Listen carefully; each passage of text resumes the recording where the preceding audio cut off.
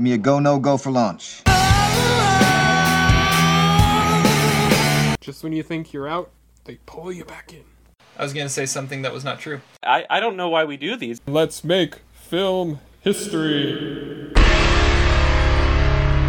We are go for launch. Welcome back, everybody, to the Almost Sideways podcast. We are so glad you decided to listen with us today. This is episode 152, recording this Sunday, November 14th, 2021 at 4:30 p.m. Pacific time.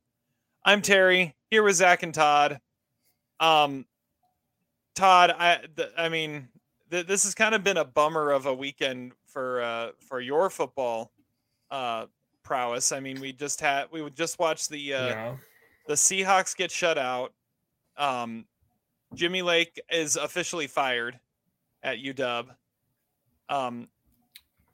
But at the same time, Zach, have you stopped partying over the last 24 hours? Oh no, it's party central here, man. In LFK, the lights have not gone off, and we are celebrating local hero Jake Casey. The greatest football player of all time from like middle of nowhere Kansas. He's kind of like a mixture of like Jared Lorenzen meets Louis Lastic meets maybe a little bit of Chris Farley. The guy had never caught a pass before.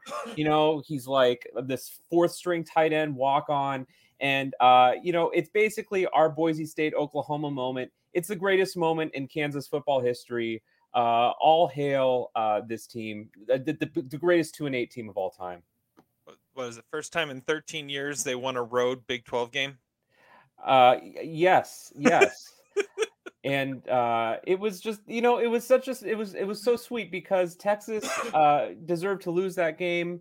And it was so strange coming back from the movie I saw yesterday with the score being 35-14 at halftime. It was like, yeah, this isn't going to last, but somehow they won. So it's amazing. I saw a tweet today that basically just said, this is what happens when Kansas is able to get a good coach. Yeah. And not try to make a pro coach work, not get Les Miles 10 years past his prime. You've got a good up and coming coach. Oh yeah, that was also Turner Gill. It's true. That was also Turner Gill. And Lance Leipold's even also a Nebraska guy, right? Didn't he start in? Yeah. Well, and he got like all of his Buffalo players to transfer to Kansas. And what was also, I mean, I sent this to Terry, but comparing the Sexiest Man Alive cover, Matthew McConaughey, when they tell you not to worry about your opponent, Paul Rudd, Sexiest Man Alive. I mean, that's just great. I love also that apparently we get crushed by everybody except for the two teams that are douchey enough to leave the Big 12. Like we apparently play them well. It's called karma, bitches. That's all I got to say.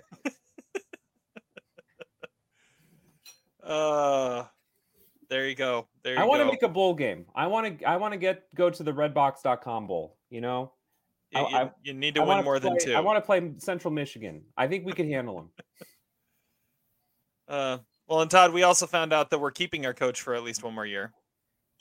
Yes, we are keeping one coach. We're keeping one coach. The rest of them got to go, but we're keeping one of them. Crazy football week. And my fantasy teams are getting beat. I'm like I'm in first place in both leagues. They're both getting beat this week. It's all not good. Anyways, that's the sports update for you guys.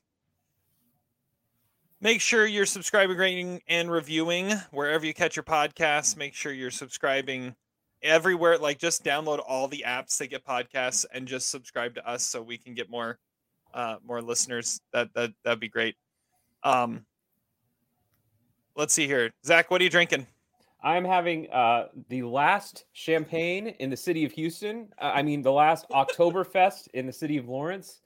Still celebrating October, celebrating our victory. And Godspeed, Lance Leipold, MVP of this podcast. There you go. Todd. Grape brandy. Still good. Grape brandy. There you go. So I got my grenade filled this week. So it's like I can drink straight from it, which is pretty cool. This is their Ridgewalker's Long Strides on the Beach, which I thought was somewhat appropriate considering how the movie we're gonna deep dive ends. And but yeah, it's good. It's their hazy, and it's got like what is it? It's got what was in there? Blood orange and like mango. Okay, but here's the real question: how much alcohol is in it? It's like 6 or 6.5, something like that, or 7, somewhere in there. Weak. Those are rookie numbers. You gotta get those Get up. those numbers up. Yeah, it's Screw Matthew not. McConaughey. Screw anybody from Texas. We're not bringing him up on this podcast today. No, it's not the 11% like I had a couple weeks ago. All right, well, let's look at what we've been watching, and we are going to go with Zach. You're first. Okay, so I saw The French Dispatch. I have a few things I want to say about it. Todd, you have not seen it, right? So I'll try to keep it spoiler free. I kind of thought it sucked. I mean, I'm not a huge Wes Anderson fan to begin with, but wow, this movie was like Wes Anderson on overdrive. Like I think he watched Ben Foster and Alpha Dog and like kind of harnessed Ben Foster's like excess, maybe did some speed and just made the most uber Wes Anderson movie imaginable. I mean, this movie has like some serious ADD, hyper-attention deficit disorder issues. Like he cannot stay focused on one character for longer than 5 seconds before, doing some, ridiculous symmetrical shot or some digression that has nothing to do with the story or some, cameo appearance by like Saoirse Ronan, who's in the movie for no reason. Then there's an animated sequence. The movie is like all over the place. I really did not find it interesting or funny at all. I would say I liked the Léa Seydoux character. She was pretty good. And I liked the anime. I was dissing on the animated sequence. I liked the animated sequence at the end of the movie. I wish the whole movie had been animated. Terry, you gave this movie 3 stars. I guess you can defend it. But I also want to say that I didn't understand anything that happened in the movie. Did you understand? It was the most incomprehensible movie I've seen since Tenet. There really wasn't anything that happened because it's episodic. Lost. I didn't understand any of the story. I mean, I kind of understood like the first story a little bit. Tell me the Frances McDormand storyline. I don't know what happened. I watched that for 30 minutes. I couldn't tell you what happened. It made no sense at all. Something with Chess and Timothée Chalamet in a bath. It was a disaster. 2 stars. Yeah, I kind of gave it 3 stars out of respect. I mean, it looked great. The production design was amazing. The performances were fun and quirky. It was, like you said, it was as Wes Anderson can get. I got to admit, I slept through like half of it.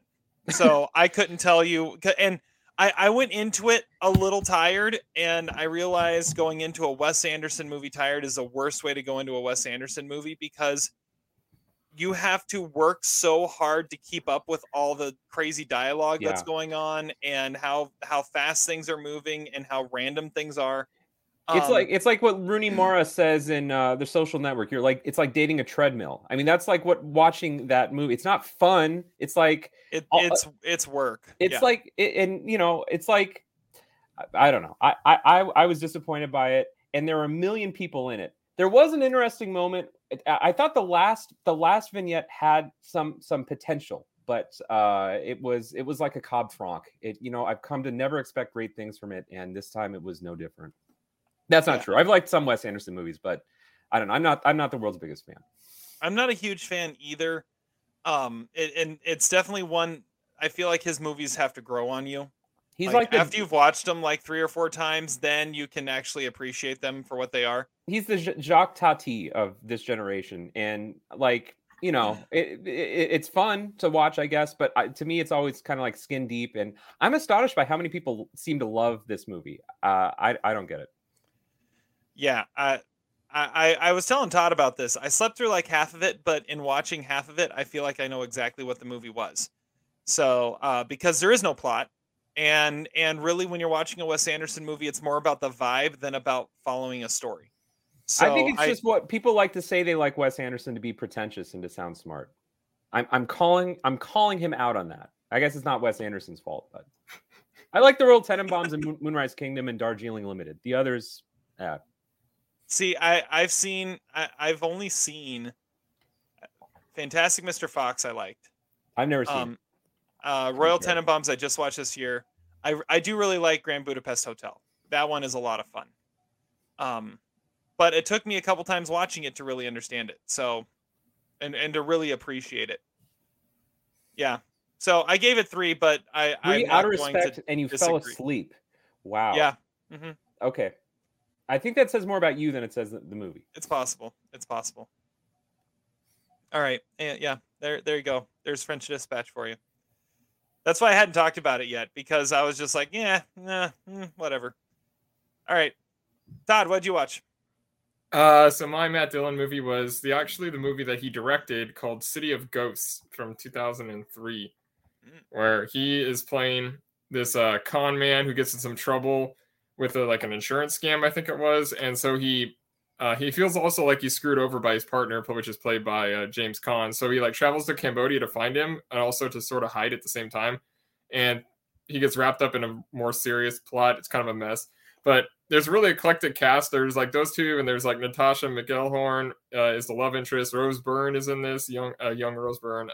Gerard Depardieu, Stellan Skarsgård is also playing one of his partners, and he's insane in this. I've never seen him act like that before.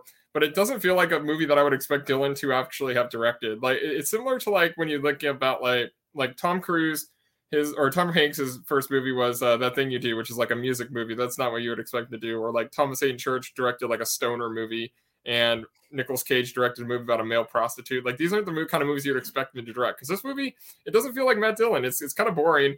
He doesn't really. I don't know. He doesn't really have an eye for directing, at least not this time. He directed a documentary last year. I haven't seen it, but maybe I will at some point. I'm thinking he shouldn't have been the lead is probably part of the problem, which is probably why I like Nicolas Cage's movie, because I think if he would have played the James Franco character at some point, it would have been awful. But I don't know. He's good in this, but I think he needs some distance, because there is some scenes that work in this. It's watchable because of the cast and a cool setting, but it's pretty disappointing. I kept waiting for something to happen. It never really did, because it's not really spaced out well either. And maybe it didn't have a good career. I'm giving it 2 stars, which might be overrating it a little bit. All right. I've never heard of that movie. When you say he's a con man, like Con C-O-N or Con James Con Man? He's Con's deep. Man. Yeah. He is a matchstick man. That's funny. That's funny. All right. So on to what I watched. My Oscar movie goes back 10 years to the last of the foreign films I needed to watch. And it is The Submission from Poland, directed by Agnieszka Holland, and it is In Darkness. Todd, I think you've seen this one, right? Right. Yeah. So In Darkness is the true story of a sewer inspector in Lvov, Poland, who is paid to hide Jews in his sewer during the Holocaust and the lead up to all of that, as the ghetto is being evacuated, and so it's the story of how he takes them in, and at first he does it for the money, and then he does it because it's the right thing to do, and so he continues to do it. It is a compelling movie with some really good performances. It is way too long. It's like a 2.5-hour movie, and it feels like they're just trying to make it more dramatic. And I'm sure there was a lot of stuff that went on, but it didn't need to drag on the way it did. But at the end, it's a great movie, and I'm giving it 3 stars. And it's a really moving movie. I mean, it's hard to go wrong when you have subject content like that. So yeah, 3 stars for In Darkness. And so that gets me to the end of, like I said, that's the last one. So let me break it down here. I don't know if any of you have seen all of them. So the 5 that year were Bullhead, Footnote, In Darkness, Monsieur Lazare, and then the winner was A Separation. And this is kind of like there's a separation and a bunch of mediocrity. is really what this race was. There's literally a separation between Yeah.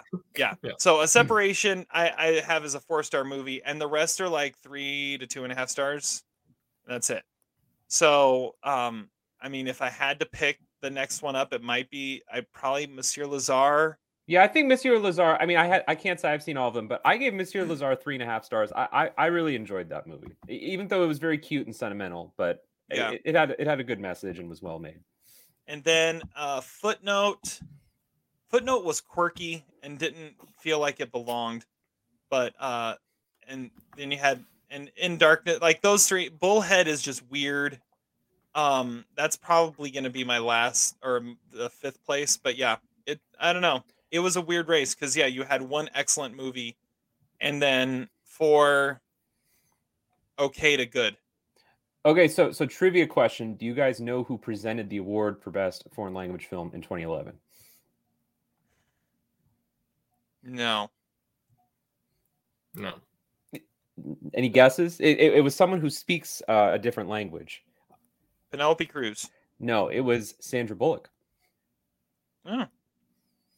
I may have watched this clip before because my second favorite movie of all time won that year. Yeah. So it's a good speech. I will say one of the coolest parts of In Darkness was actually afterwards. I was looking at the special features on the Blu-ray I got from the library, and they had a clip of the director actually interviewing one of the girls that was hidden in the sewers, who's still alive. She's like 85, 86 years old, and she's an author now, wrote a book about the experience called like The Girl in the Green Sweater or something like that. And that was really cool to see that interview. Yeah, and Agnieszka Holland was one of my directors on my Power Rankings last week. Oh, right. Yeah. Yeah, she had directed The Secret Garden. And she's the one that did like Europa. Right? Yep. Yeah. Really talented director. All right. So that's what we've been watching. Now it's time to get into our featured reviews. We have a couple movies we're gonna talk about. One we're gonna talk about all together. One only Zach and I have seen, so we're gonna talk about that one as well. Before we get into our deep dive, which is Todd's choice this week, which is gonna be a whole lot of fun. But let's get into featured review here. And our first one is the latest Netflix movie to come out. It is it's getting some Oscar buzz, so there might be some nominations in its future. This is Passing. Lots of people pass all the time. It's easy for a Negro to pass for white. I'm not sure it'd be so simple for a white person to pass for color. So you haven't ever thought to? What? You ever thought of passing? No, why should I? I have everything I've ever wanted. This is my husband, John Bellew. Does he? No? And Todd, you're going to be the first one to talk about Passing. So tell us what you thought and what it's about. Okay, Passing is directed by mostly actress Rebecca Hall, and it stars Tessa Thompson as Irene, who's a light-skinned black woman in Harlem, married to a doctor played by Andre Holland, and she meets an old acquaintance who's played by Ruth Negga. Her name's Claire, and she's another light-skinned black woman who passes as being white in Chicago in the early part of the 1900s sometime. But she's married to this rich white guy played by Alexander Skarsgård, and the two women reconnect and become really close. Then they start to become sort of envious of each other's situations. Like Irene's jealous that Claire is this like free spirit and is jealous of her money and ability to like live without discrimination. But Claire is jealous of Irene's ability to sort of be herself, as she misses the culture and the music and lifestyle that Irene has in Harlem. And the two as they become closer, the dynamics get complicated, and like jealousy and repression sort of come to a boiling point. Tessa Thompson is fantastic in this movie. She's one of the most exciting actresses working today, in my opinion. Ruth Negga, I think she's going to get nominated for a second Oscar for this. It's a really subtle, convincing performance. Like all the actors have that Rebecca Hall flair in this, like realistic and underplaying their performances. And she fits most seamlessly into that. This is, I think, maybe the 120th Bill Camp movie we reviewed on this podcast. Like she's like the male Margot Martindale. He's awesome as always. Andre Holland's really good here too. He's a really naturalistic performer, and Alexander Skarsgård is basically playing his character in Big Little Lies, which fits. He's a really unlikable, horrible husband.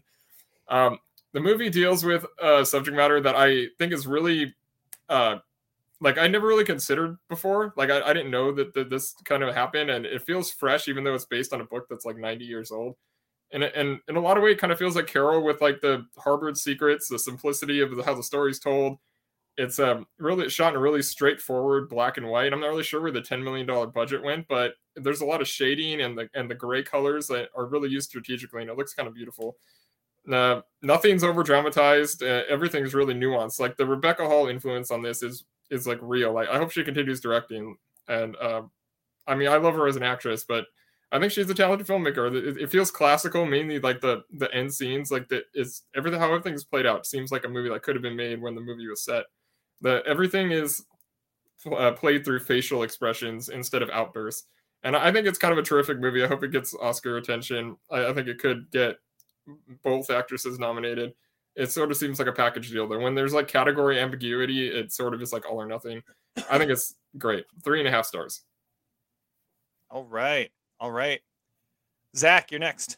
Yeah, I agree with a lot of what you said, Todd. I think this is a really fascinating movie. First of all, the book is the movie's based on a book by Nella Larson, who was this writer kind of in Black Harlem Renaissance in the 20s, kind of same generation as Langston Hughes. I actually read the book in high school. I don't remember too much of it, but it's more like a novella. It's a pretty short, pretty easy read, but deals with topics that are pretty radical for the 1920s. I mean, maybe not, maybe more familiar within the Black community, but I think for white readers, it was maybe a little bit more eye-opening. And it was also kind of interesting listening to Rebecca Hall. I listened to an interview with her on NPR talk about how she actually had a grandfather who also was African-American and passed for white. So she has some like personal stakes in this story. And I think she's by the look of this movie, I think she's a really talented, outstanding director. This movie is, I think, kind of beautiful to look at. It's shot like a 20s movie. It's shot in 4:3 with, you're right, kind of, unobtrusive camera angles and sets that look like they're sets, but they feel kind of lived in. They feel like an older movie. They feel almost like a silent movie. This is a really interesting movie. I got some the Carol comparison is good. I got some Far From Heaven vibes from this movie in the sense of looking at this woman who, on the surface, seems like she lives a very satisfied as you could get as a Black woman in 1920s Harlem. I mean, she lives in this kind of upper crust section of Harlem with a successful husband.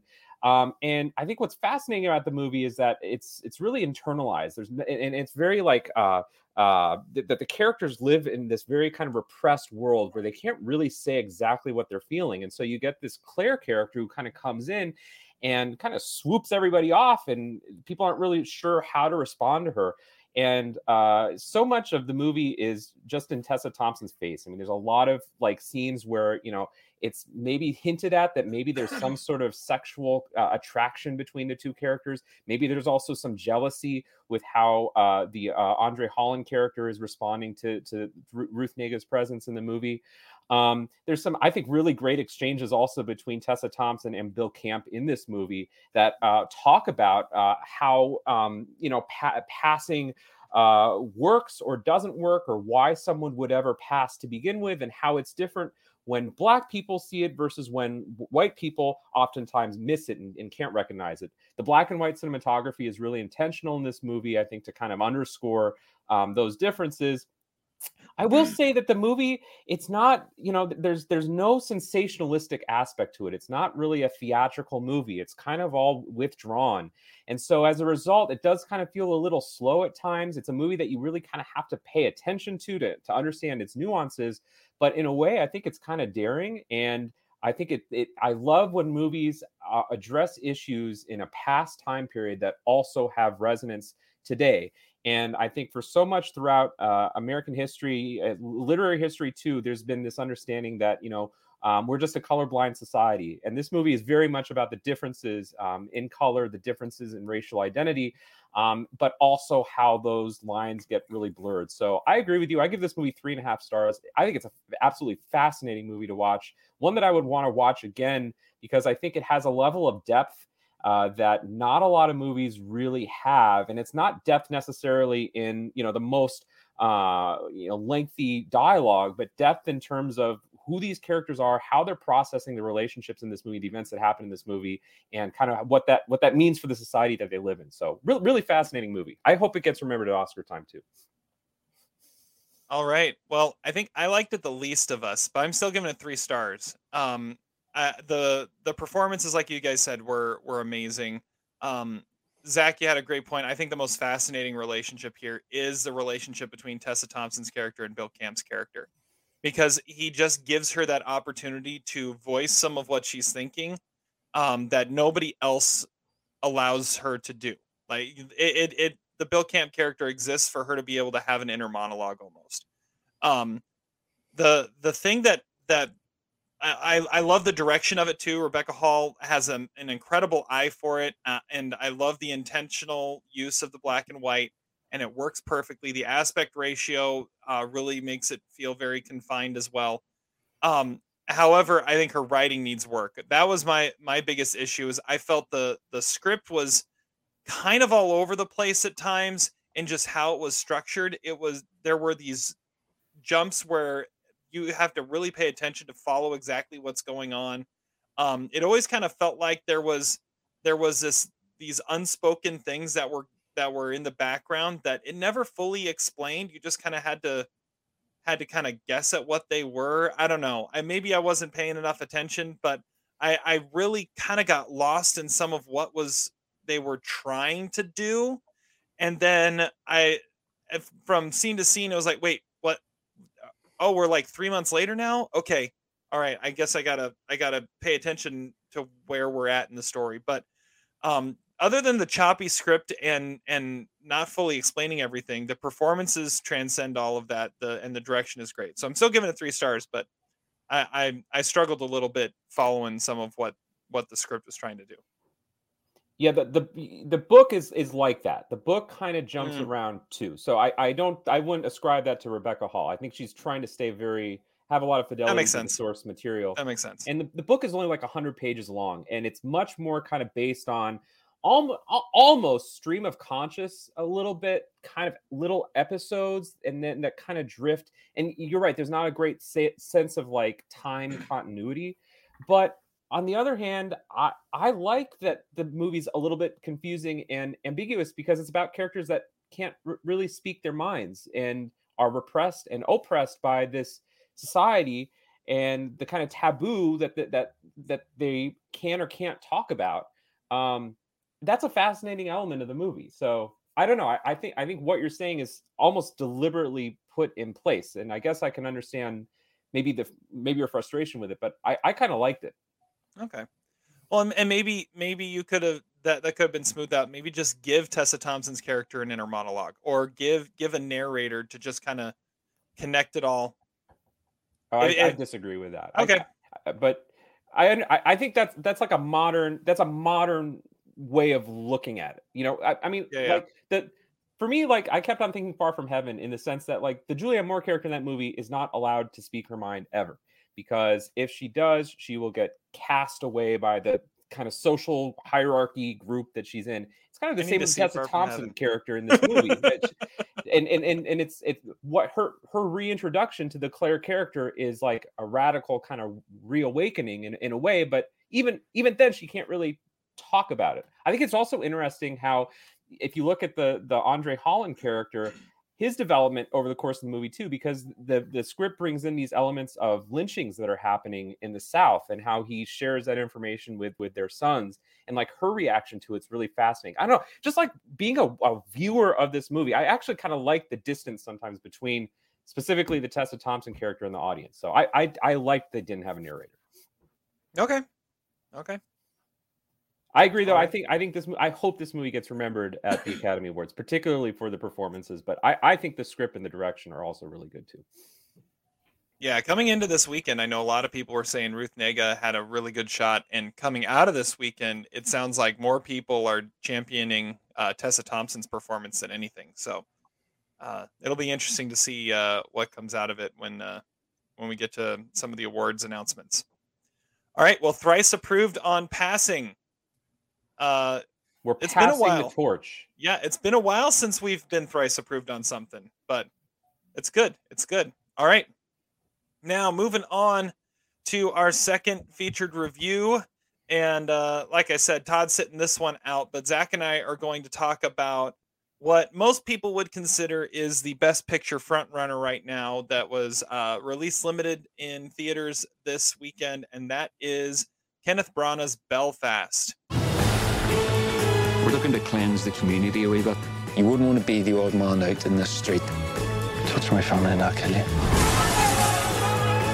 Are we gonna have to leave Belfast? We'll fight this together. This is it? This is what? This is war. So, Zach, you're getting the first crack at Belfast. Tell us what it's about and what you thought. Okay, so Belfast is Kenneth Branagh's semi-autobiographical portrait of a 9-year-old boy named Buddy who lives in Belfast in 1969, which is at sort of the height of the troubles between Catholics and Protestants in this community in Northern Ireland. As the movie opens, we see this conflict kind of reach a boiling point on the streets, with the Protestants really kind of going after the Catholics in the neighborhood, blowing up some cars. Buddy lives in a Protestant house, and his father is played by Jamie Dornan, aka Christian Grey, which my wife was definitely familiar with as we were watching the movie. And Catriona Balfe is the mother. I'm sorry if I'm butchering that pronunciation. And he also has an older brother too. The closest kind of cinematic comparison that I thought of watching this movie was Hope and Glory, the John Boorman film from the 80s, which is also about a kid's viewpoint of war and violence. The troubles, though, kind of are the backdrop to this movie. It's more about kind of this kid's experiences day to day growing up. He also lives with his grandparents in this kind of shack. The father character kind of drifts in and out because he has a job outside of Belfast. And there's always this, undercurrent in the movie. Should they leave Belfast? Well, the father, it's hard to find work there. It's also violent, but they love Belfast. There's a real sense of nostalgia and loyalty to the community. We see kind of typical day-to-day episodes. We see some first crushes. We see some incidents of juvenile delinquency. We see the gangs in the neighborhood try to threaten or intimidate this family. And we see young Buddy discover the joys of cinema, like movies like The Man Who Shot Liberty Valance and High Noon. It's a little unambiguous because Kenneth Branagh shoots this movie in black and white, but there are times when selective color is used, like when they're going to the movie theater. Hey, Buddy loves movies. This represents an escape for him.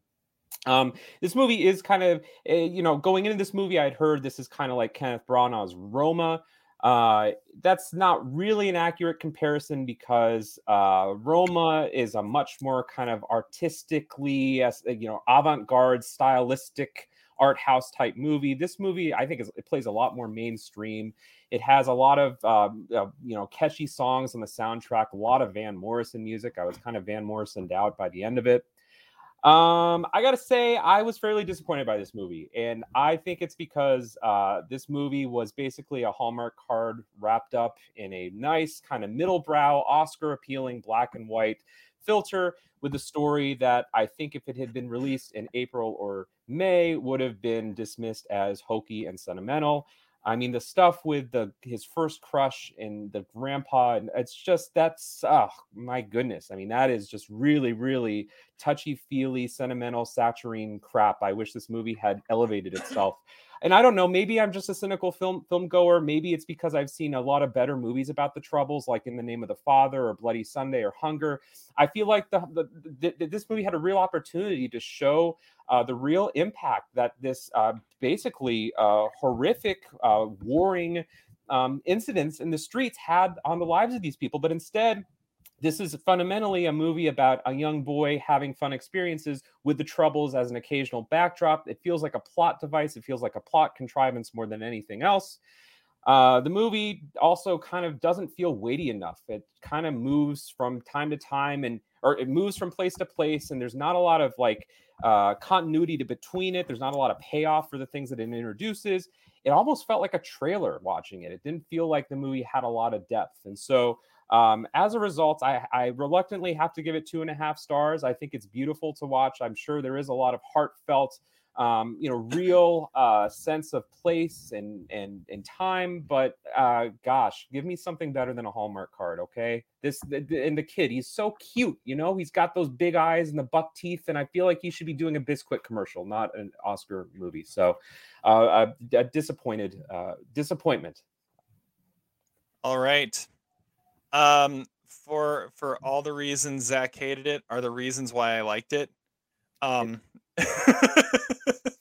giving it seen that coming. Yeah, 3.5 stars. It is sentimental, which I love. I love this idea of you have this innocent main character and you're exploring these real life things that are going on, but through his eyes. And I mean, like you said, this is semi-autobiographical about Kenneth Branagh. Kenneth Branagh lived through this, and this is his experience. And I mean, yeah, you could have told a more compelling story and really gone in depth of what this conflict was about, but that's not the point. The point is to tell the story of this family that's going through it through the eyes of this kid. And the kid isn't going to be focused on the conflict all the time. He's focused on getting to sit next to his crush in class, and he's focused on all the other stuff. He's not focused on this all the time until it is thrown in his face, which it's thrown in his face quite a bit. I thought the parents, Katrina Balfe and Jamie Dornan, are amazing. Syrian Hines is a scene stealer in this, even when most of his scenes are also with Judi Dench, and who's fine, but she's just kind of there. Katrina Balfe is definitely the one that has the Oscar moments, and she's one of the front runners for supporting actress right now. Jamie Dornan is great. I don't know if he gets nominated for this, but I know there's some talk that he might be on the fringes of a nomination for this. And part of his problem is what we were talking about last week with Kristen Stewart and Spencer, is just breaking those stereotypes that are placed on him since he was in the 50 Shades movies.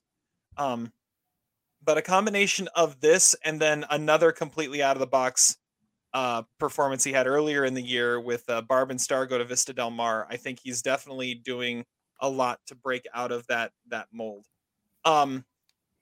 Yeah, 3.5 stars. I wouldn't say it's like all-time like amazing, brilliant work. It's like, I do agree also that it's got the comparison to Roma because it's a semi-autobiographical black and white film about the filmmaker's childhood, but it's really nothing like it. Roma, I felt, was a masterpiece. This is a step short of that, but I'm still giving it 3.5 stars. I loved it. Yeah, I mean, I have two biases that are working against this movie. One is that I've seen so many movies that handle this material so much better. For example, I was thinking about the Terrence Davies movie, The Long Day Closes, which is also about a young boy named Buddy who grows up in the UK. I believe that movie is more set in the 50s, and he also loves movies. That movie, which was made about 30 years ago, is so much more daring, so much more. And obviously, Terrence Davies is a very different director, a lot more, inclined to make more artsy type movies. But, I was even thinking about even the Small Axe series last year, which again, they're completely different. I realize that, but Small Axe had a sense of community that this movie just doesn't have. This movie has cute characters that pop in from time to time like a sitcom. Small Axe, particularly in the first 2 episodes, really highlighted the world of the people in the movie. And yes, they sometimes drifted out, but it was more organic. It was never as a plot device, right? In this movie, there's like a character who kind of taunts the boy and makes him do things like steal stuff. And there's no payoff for it. It never amounts to anything. We don't even really know who that character is. And I don't know, like the scene toward the end that involves singing. Oh, please. I can't deal with singing anymore. I'm done with singing in movies. Let's just never sing again. I'm done. I'm out. So I don't know. Oh, the other thing that's my bias against this movie is I saw it with a bunch of old people. I mean, I'm sorry, I don't want to be ageist, but the old people really loved this movie. They gave it an applause. They were talking about, is that High Noon? They were identifying all the movies in it. It made me, I was by far the youngest person at this movie theater. And that didn't help my appreciation of the movie. I love old people. Shout out to old people.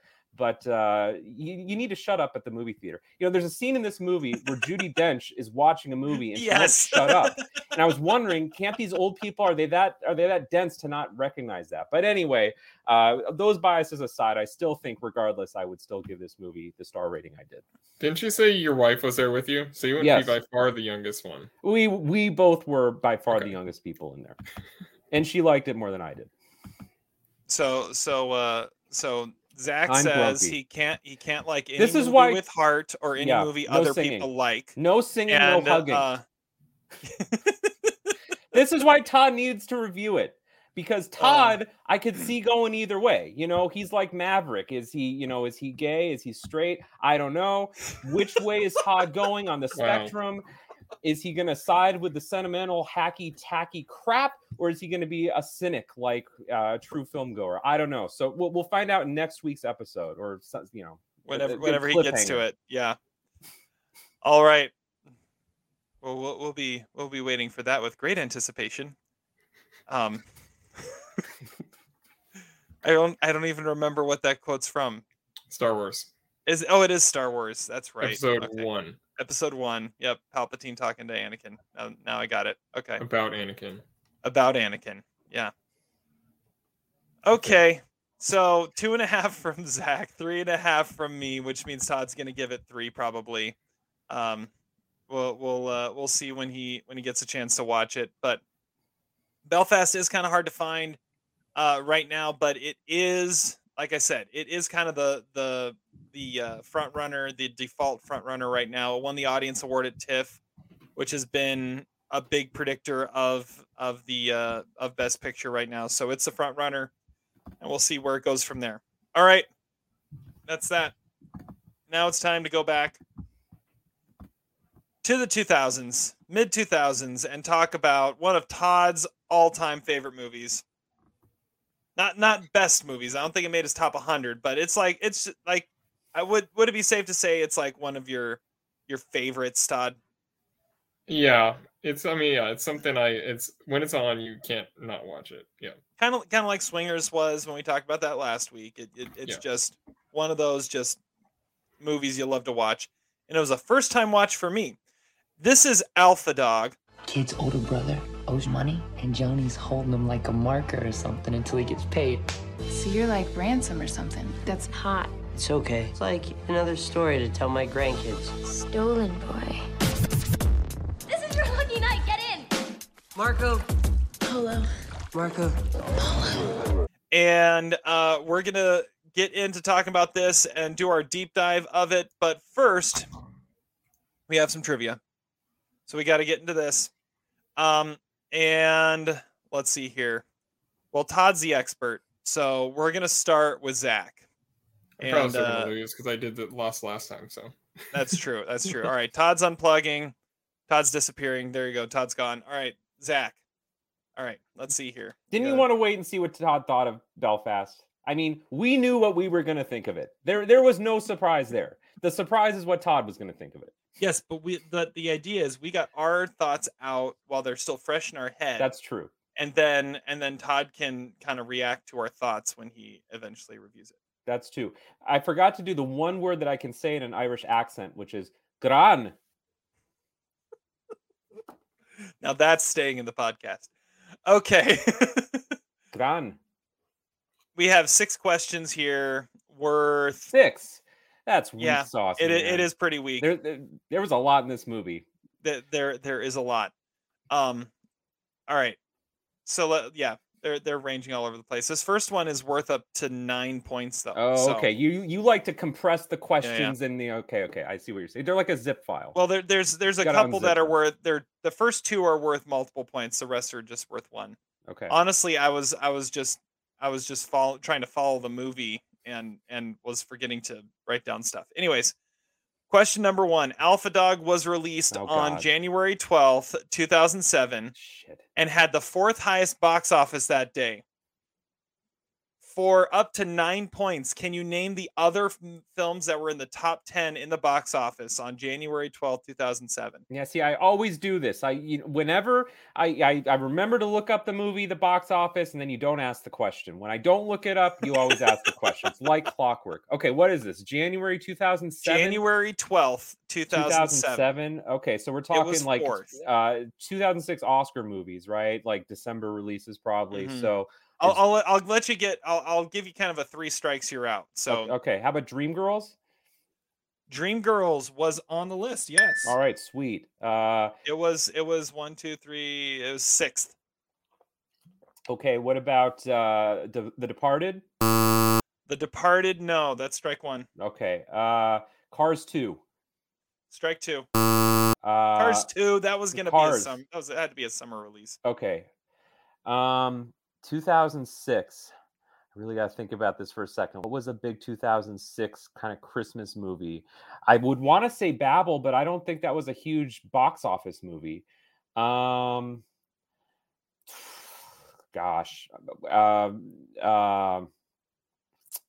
Let's go with it. Why not? Babel. No, not on the list. How about Bobby? So you got number 10 was Arthur and the Invisibles. Oh yeah, because I was number 9, The Good Shepherd. Number 8, Children of Men. Number 7, Freedom Riders. Number 6, Dreamgirls. Number 5, Primeval. I don't know what that is. I don't know. Number 4 is Alpha Dog. Number 3, Pursuit of Happiness. Number 2, that made a shit ton of money. Number 2, Night at the Museum. Oh, there we go. And number 1, Stomp the Yard. Wow, that's impressive. That was a tough list. Those January movies, man. Yep. Brutal. All right. I'd be impressed if Todd got those. Number 2. Todd claimed this cast was the future of Hollywood. How many Oscar nominations have been earned by the cast of Alpha Dog? And extra points if you can name the nomination. Okay, well, we got Amanda Seyfried for Mank. That is correct. Ben Foster hasn't been nominated, has he? I don't think so. Who else is in the cast? Are we talking? Oh, Sharon Stone. Sharon Stone is correct. I don't think Bruce Willis has been nominated for an Oscar, has he? Sixth Sense. Is that your guess? I'm gonna say yes. He was nominated for The Sixth Sense. That is incorrect. Dang it! All right. However, there is a third. There are 3 nominees. There are 3 nominees from the cast. You've got Sharon Stone, Amanda Seyfried. Who am I missing? And Justin Timberlake for the Trolls song. Oh, well, okay. I thought you meant acting nominations. Well, okay. I didn't say. I just said Oscar nominations. All right. So yeah, the future of Hollywood.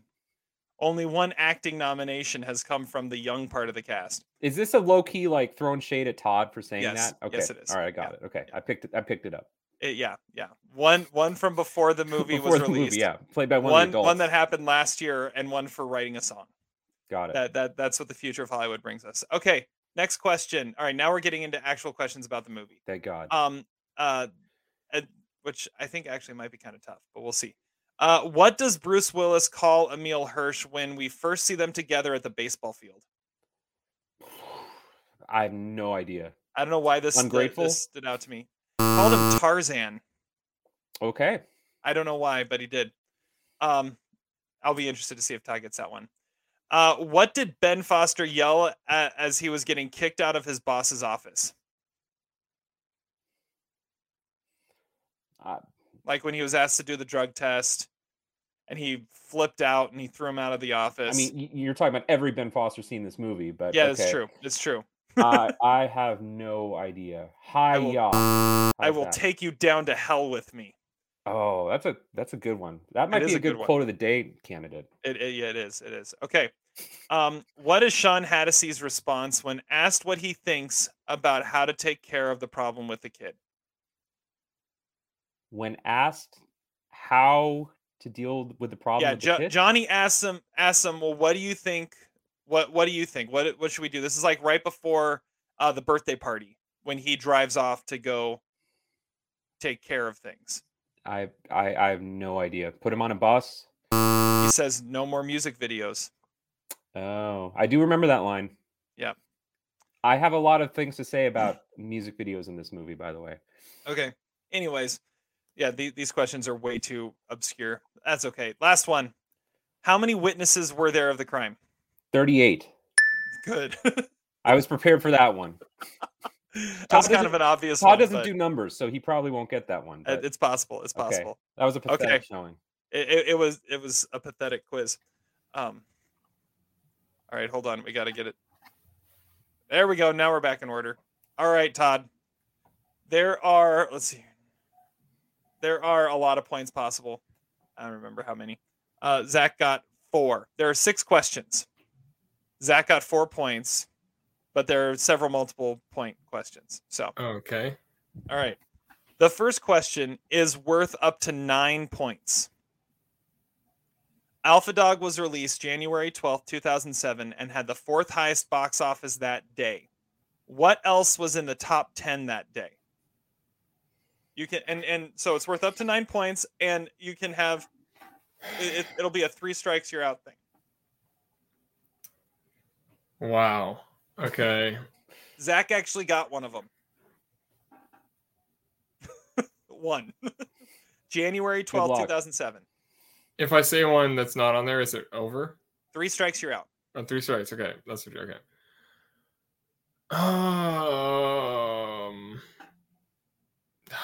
I think there's like a Hilary Swank movie that was released January. Freedom Riders. Okay, you got, yes. Wow. That is correct. That was, let's see here, 10, 9, 8, 7th in the box office that day. I thought that was with Hilary Swank. He did. That's what he said. Oh. Okay. I heard Hilary Duff. Thinking Lizzie McGuire movie. I thought that was a little earlier, but okay.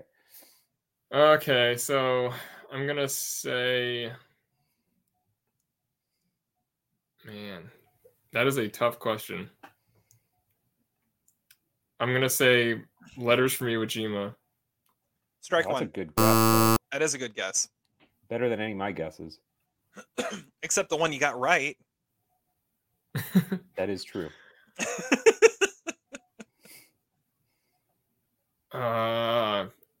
This is brutal. I mean, it is a good combination of like January crap and like Oscar fodder. Wouldn't you say, Zach? Sure. and like leftover holiday.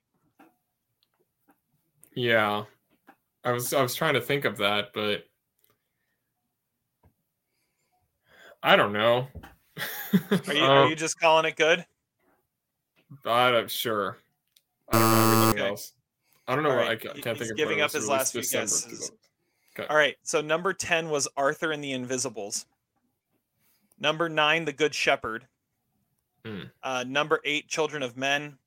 Number 7, Freedom Riders. Number 6 is the one that Zach got, Dreamgirls. Number 5, Primeval. Number 4, Alpha Dog. Number 3, The Pursuit of Happiness. Number 2, Night at the Museum. And number 1, Stomp the Yard. Yeah, any of those movies could have been released at any time. Or like the 2007 ones, I'm like, yeah, those could have been 2005 to 2009. I don't know what year it was. Some real winners on that list. Stomp the Yard. Freedom Riders, classic. Though. Good call on that. Good I remember January 2007. I remember. All right. Next question. Todd, you claimed that this cast was the future of Hollywood. How many Oscar nominations have been earned by the cast of Alpha Dog? Extra points for naming the nominations. if any? So we have. Wait, so you want me to go through them or say a random number? You can go ahead and go through them. That's how Zach approached it. And if you get, let's say, if you get all of them, and then you'll get an extra point. Okay, so we have Amanda Seyfried was nominated for Mank. Seyfried. Yeah, whatever. I've Anyways, heard it yes. pronounced a million different ways. Correct. Nominated for Mank. Sharon Stone was nominated for Casino. That's correct. Justin Timberlake was nominated for the Trolls movie. Wow. That is also correct.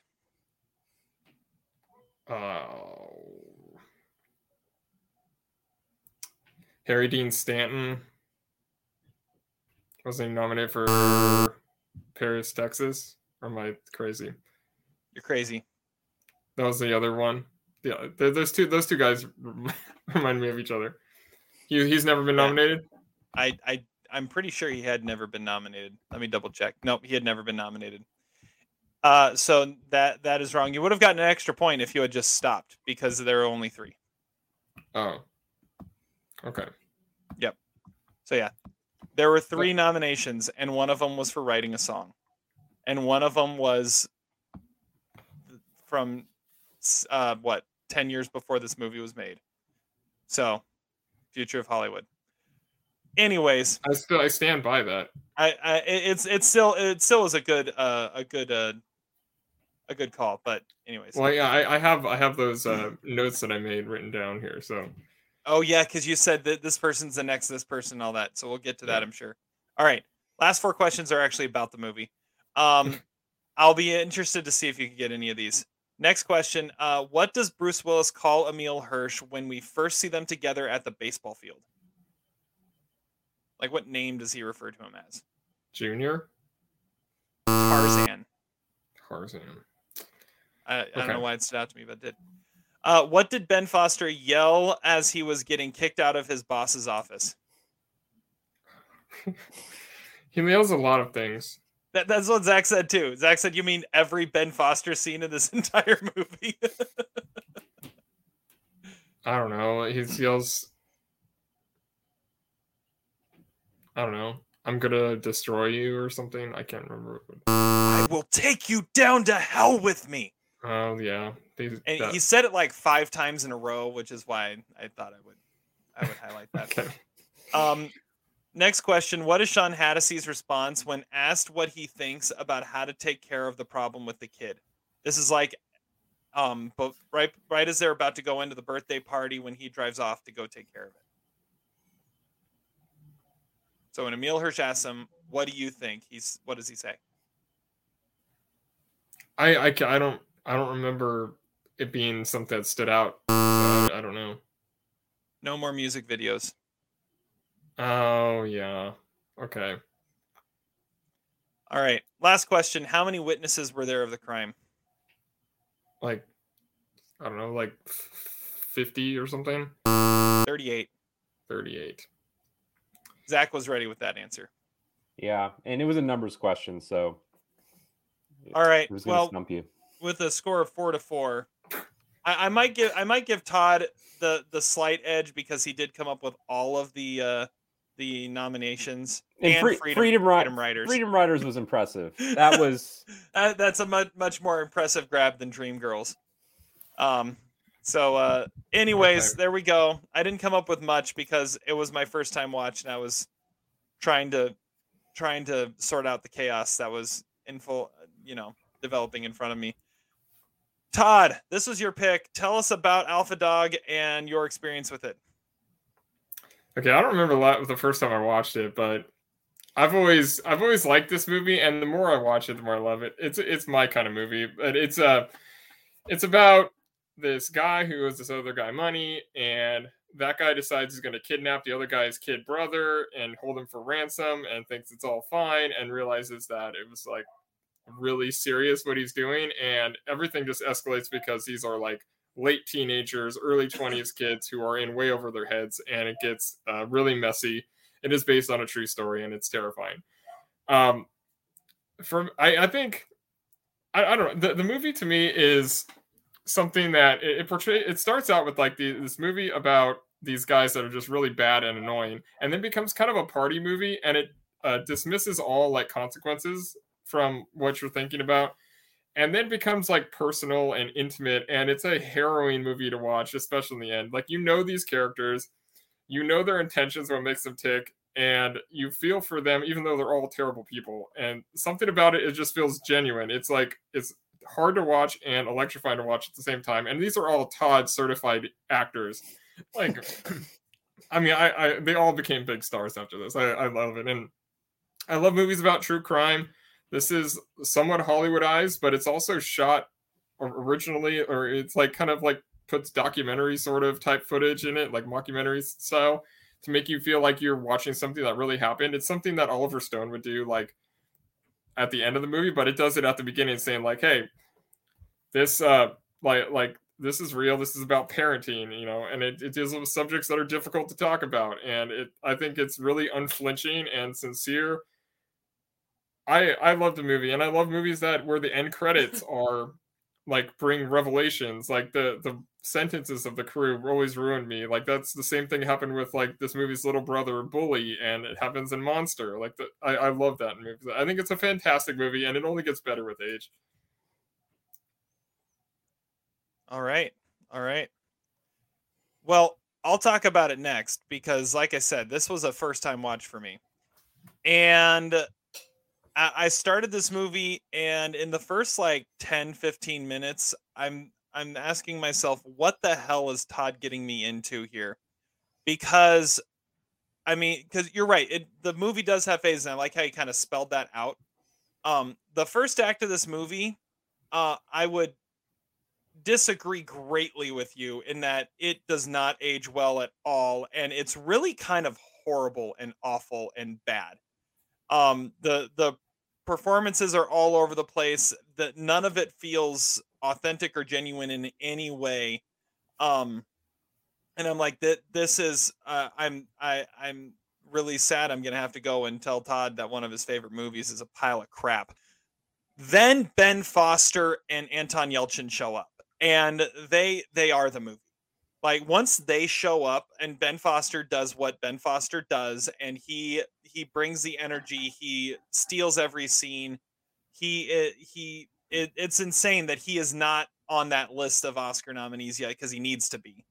And so you have his energy coming out and bringing something new out of everyone else in the cast. And then Anton Yelchin, who again is in a very, very different way, does the same thing Ben Foster does, and stealing the energy, stealing the scenes, and just being the heart of the story, and it brings something else out of everyone. And then to see how it all plays out, it makes you care about it. So I'm giving it 3 stars, but man, I was really worried there for a little while, and then as it settled in, I was like, okay, I see where this is, and where you the don't think quality it's believable when they're just like hanging out. Like, these were all like no kids in all in like LA drug culture. You don't think that's realistic? No, it was I just. It's not easy to watch, but it's not easy to watch. That's why this is about parenting. It just was no. Okay. No. Go all for it. Parenting. So I don't remember the first time I saw this movie. I don't think I saw it in the theater. I think I watched it on DVD. Liked it. I didn't recognize that it was all young Hollywood, but okay. And I did recognize that this was a Nick Cassavetes movie. I really like Nick Cassavetes as a director. I think John Q is crap, but I really like The Notebook and My Sister's Keeper, and he has a style very different than his father, John Cassavetes. I don't know really what you're talking about, Terry. I thought the opening scenes of this movie were really believable. I think the thing that you got to kind of realize, especially 15 years after, it's watching this movie in 2021, obviously there's a lot of stuff in this movie that is totally like, you can't say any of those things anymore. Not that you really could say them back then. What you need to, I guess, realize is that the movie doesn't endorse the characters. Like, it's kind of observing them in this kind of removed anthropological way. I think it's tempting to say that this movie is indulging in them and it makes you want to like them, but I think pretty early on you get a sense of how stupid and how vapid these characters are. That's what makes it a little different from a Larry Clark movie, where it's like he just kind of wants to hang out with them, maybe for, you know, questionable reasons. But it's like, you know, that movie, it's like, okay, we actually like the Leo Fitzpatrick character, we like Rosario Dawson. No, this movie, they're all horrible human beings, with the exception of Anton Yelchin, and they do horrible things, and they're all so stupid. I mean, literally, this has to be like, this movie has some comic moments in it, but like, there are so many things that just go awry because of the characters' total lack of intelligence or thoughtful thinking or thinking through anything. Like, if you think about how this movie ends, like, there are so many times when, you know, all that needed to happen was a phone call. All that needed to happen was to actually go to the police. There are so many times when, you know, they tell Anton Yelchin, get on the bus, bro. Hey, I'll take you for a ride. Let's not do this, you know? But it's through the character's own indulgence and stupidity and hubris that this you know, essentially lengthy party turns into a huge tragedy. I think it's fascinating to watch. I think it's inevitable. I don't think it's a perfect movie. I think it's a little long at parts. I think there are times when the characters are a little bit over the top. I agree, though. The greatness that is Ben Foster, he you know, when he enters this movie, there is an aura to him that is inexplicable, and he is just awesome. I mean, we'll talk about the karate scene, we'll talk about, you know, shitting on the rug. I have a lot of theories about that scene, but literally the second coming of Nicolas Cage. I mean, can we just recast Nicolas Cage already? Like, it's over. This is the most recast Nicolas Cage role of all time. And it's a fun movie, and I respect Todd for liking it as much as he does. I think it's a pretty awesome movie too. All right. Well, I mean, so what's your star rating for this, Zach? I give it 3 stars. I think it's a solid movie. Okay. It's not perfect, but a solid rewatch. Liked watching again. Hadn't seen those characters in a long time. I didn't necessarily dream about them or miss them in my sleep. But it was nice seeing them again. Okay. All right. It's a good hangout movie, like Rio Bravo. Exactly.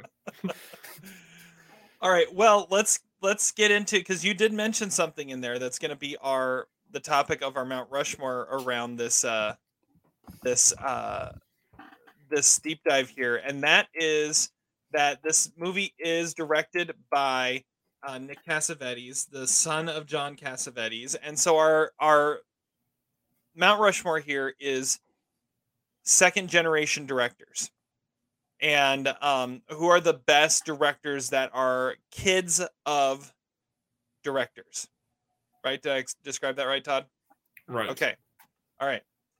So this was a fascinating exercise to try and come up with names for this.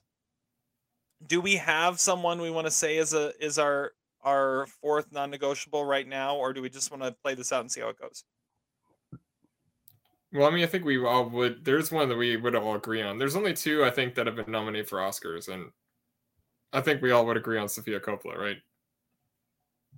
Yes. Okay. Yeah, let's go with that. I can go with that. So Sofia Coppola is the one we all agree on.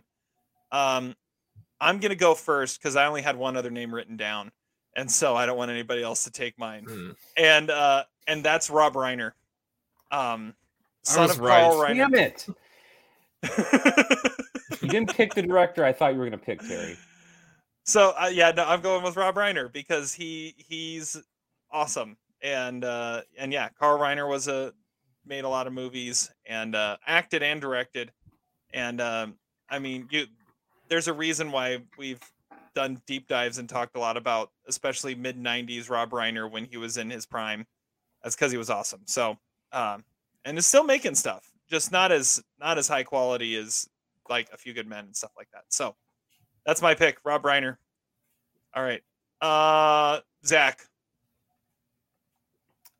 Well, now we're thrown out. I don't know. I mean, this was a weird list. There's only aren't there only basically 5 or 6 people whose parents have been filmmakers, like of note? I have a ceremonial pick that doesn't really count, but Noah Baumbach's father was not a filmmaker, but he was a film critic. Does that count? And Jeff Daniels in The Squid and the Whale is based on Noah Baumbach's father, so I feel like that is. But like, you don't even like Noah Baumbach. I've grown to love Noah Baumbach after Marriage Story. I think he's a great filmmaker. So I can't put him on the list, but he's my even though in Marriage Story Adam Driver sings, but we'll ignore that part. Okay, that was the last movie that we can allow singing in. From Marriage Story is it. Nothing past that. I don't know. I guess I'll go with Melvin Van Peebles because I really love Badass, and I think it's inexplicable that Terry hasn't seen Badass. It's the best movie. I'm sorry, Mario Van Peebles. Melvin Van Peebles was his father, of course. Mario Van Peebles, the son of the late great Melvin Van Peebles, recently passed away. Criterion has a new box set with Melvin Van Peebles' best films like Sweet Sweetback's Badass Song and a few others. But Mario Van Peebles made Badass, which is, I think, an awesome movie. He also made New Jack City, which is great. And let's see, I'm trying to see if there's any other movies. I guess not a whole lot. I don't know. Those two are really good movies, though. And there's not a whole lot else to go on this list, so I'm going with Mario Van Peebles. That Badass is a great movie. It was a top 5 movie the year it came out. Top 10. All right. For me. Todd. Well, I mean, I guess I'll say Nick Cassavetes because I love most of his movies. Like She's So Lovely with Sean Penn, that's a great movie. Unhook the Stars, and obviously Zack's of the Notebook. My Sister's Keeper. He's a great director of actors, and I think he's an awesome director. And obviously Alpha Dog shows that he has a great eye for talent because there is so many people way before they were famous that are now like really famous in Alpha Dog. So I'll say that. So we're leaving Jason Reitman on the floor. Wow. Oh gosh, I forgot about Jason Reitman. That's what I thought you were going to pick, Terry. Yeah, the other one that was nominated for an Oscar for directing. Has Rob Reiner ever been nominated? No, he's been nominated for Best Picture. Oh, okay. The thing is with Jason Reitman that he's made some bad movies, though, is the problem. That's true. But he's made some amazing movies too. Same with Rob Reiner. Yeah, that's true. That's true. Yeah, you don't really get the ebbs and flows quite like Rob Reiner. The other ones I was thinking of were Max Minghella and Brandon Cronenberg. Both have one really good movie, but they really don't make movies that much. So, or they only have one. So, yeah, the one that I had was Jake Scott, Ridley Scott's son, who made American Woman, which was in my top 5 or 10 list in 2018. Although I haven't really seen any of his other movies. He also did Welcome to the Rileys, which I haven't seen. That's good. See, I'd still go with Rob Reiner over Jason Reitman because, I mean, Rob Reiner's made some movies that I would truly consider some of my favorite movies of all time, and Jason Reitman's made some great movies, but not ones that I would consider like all-time favorites. Okay. All right. I still like Noah Baumbach. Can I go with him? That's the pick I'm sticking with. I'm sure his pretentious film critic father tried to make movies and failed. Wasn't Lawrence Kasdan's son a director? What did he do? Jake Kasdan. Is that Jake Kasdan? Yeah, that sounds right. Walk Hard. Did he do? Yeah. Okay. I forgot. I just now thought of him when he said Jake Scott, and I was like, oh, that's not who I'm thinking of. But yes. Hasn't Colin Hanks directed a movie? Yeah. Was it the Great Buck Howard? Did he direct that? I think so. I don't know. Maybe wrote it. No, he's done some documentaries. Nothing. No feature films. I don't know. All right. Maybe I'm crazy. All right. So our Mount Rushmore is Sofia Coppola, Rob Reiner, Mario Van Peebles, and Nick Cassavetes. I think that's pretty much the only Mount Rushmore you could come up with. Well, maybe subtract one and put in Jason Reitman, but that's possible. Yeah. Okay, so let's move on. Normally, next we do recasting, which we will talk about a little bit. But first, we've been referencing it already, and we actually have to talk about this now. Todd, what was it? 10, 11, 12 years ago? Like one of the first things you wrote for the website was an article about how this is the future of Hollywood. Well, this and the Sister of the Traveling Pants. And the Sister of the Traveling Pants. Yeah, this was the future of like male like actors, and Sister of the Traveling Pants was the future of actresses.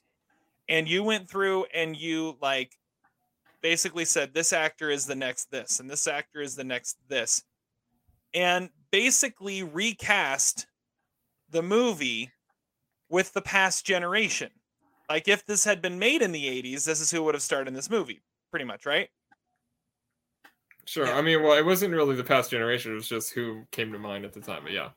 They all sort of are in that realm. They're all in kind of the same generation. So I want you to go through that first, because it's kind of a recasting in a way. And now we're like 15 years removed, because it's technically an 07 movie, but it debuted at some film festivals in 06. So we're saying it's a 15-year anniversary. So 15 years removed. I mean, how accurate were you? It's kind of an interesting exercise to go through. So, what did you say back then? Well, Emile Hirsch is the star of the movie. I said he's the next Sean Penn, probably because of Into the Wild, but I still kind of believe that he has a lot of the same roles. Justin Timberlake, I said, was our generation's Nicolas Cage, because I love him in this movie, and I think he is. I could see Nicolas Cage at a time being an amazing Frankie. But by the way, you wrote this in October of 2010. 2010. So a little over 11 years ago. So probably in the post Social Network. Well, right when Social Network came out. That was October 2010. Sean Hattie, who is a Todd favorite, of course. I said he is the next Steve Buscemi, because Steve Buscemi is one of those actors that doesn't have the Hollywood looks, but he's always going to be a great character actor. He's never going to be the main character. Ben Foster, I said, was our generation's Edward Norton. I still stand by that. This total Edward Norton kind of role. Anton Yelchin, I said, was like Johnny Depp. He disappears in almost everything he does, or he did.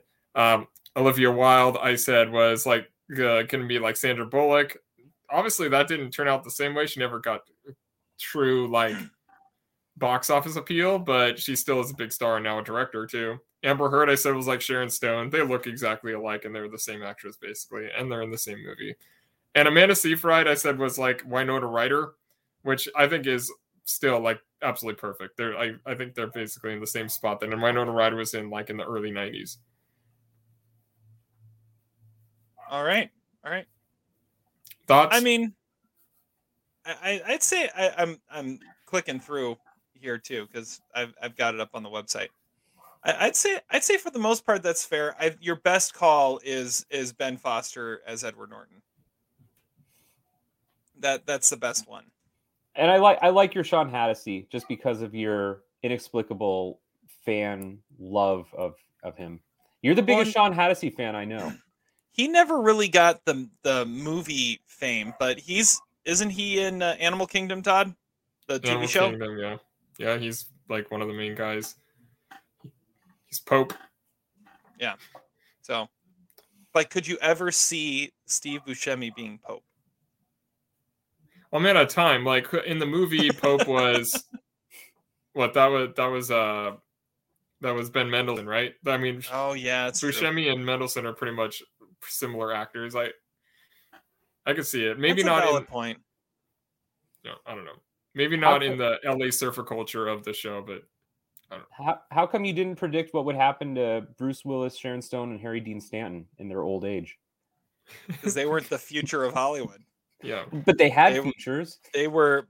Well, what we didn't realize is they were the past of Hollywood. Really, after, not much. I mean, maybe Bruce Willis did a couple more Die Hards after that, but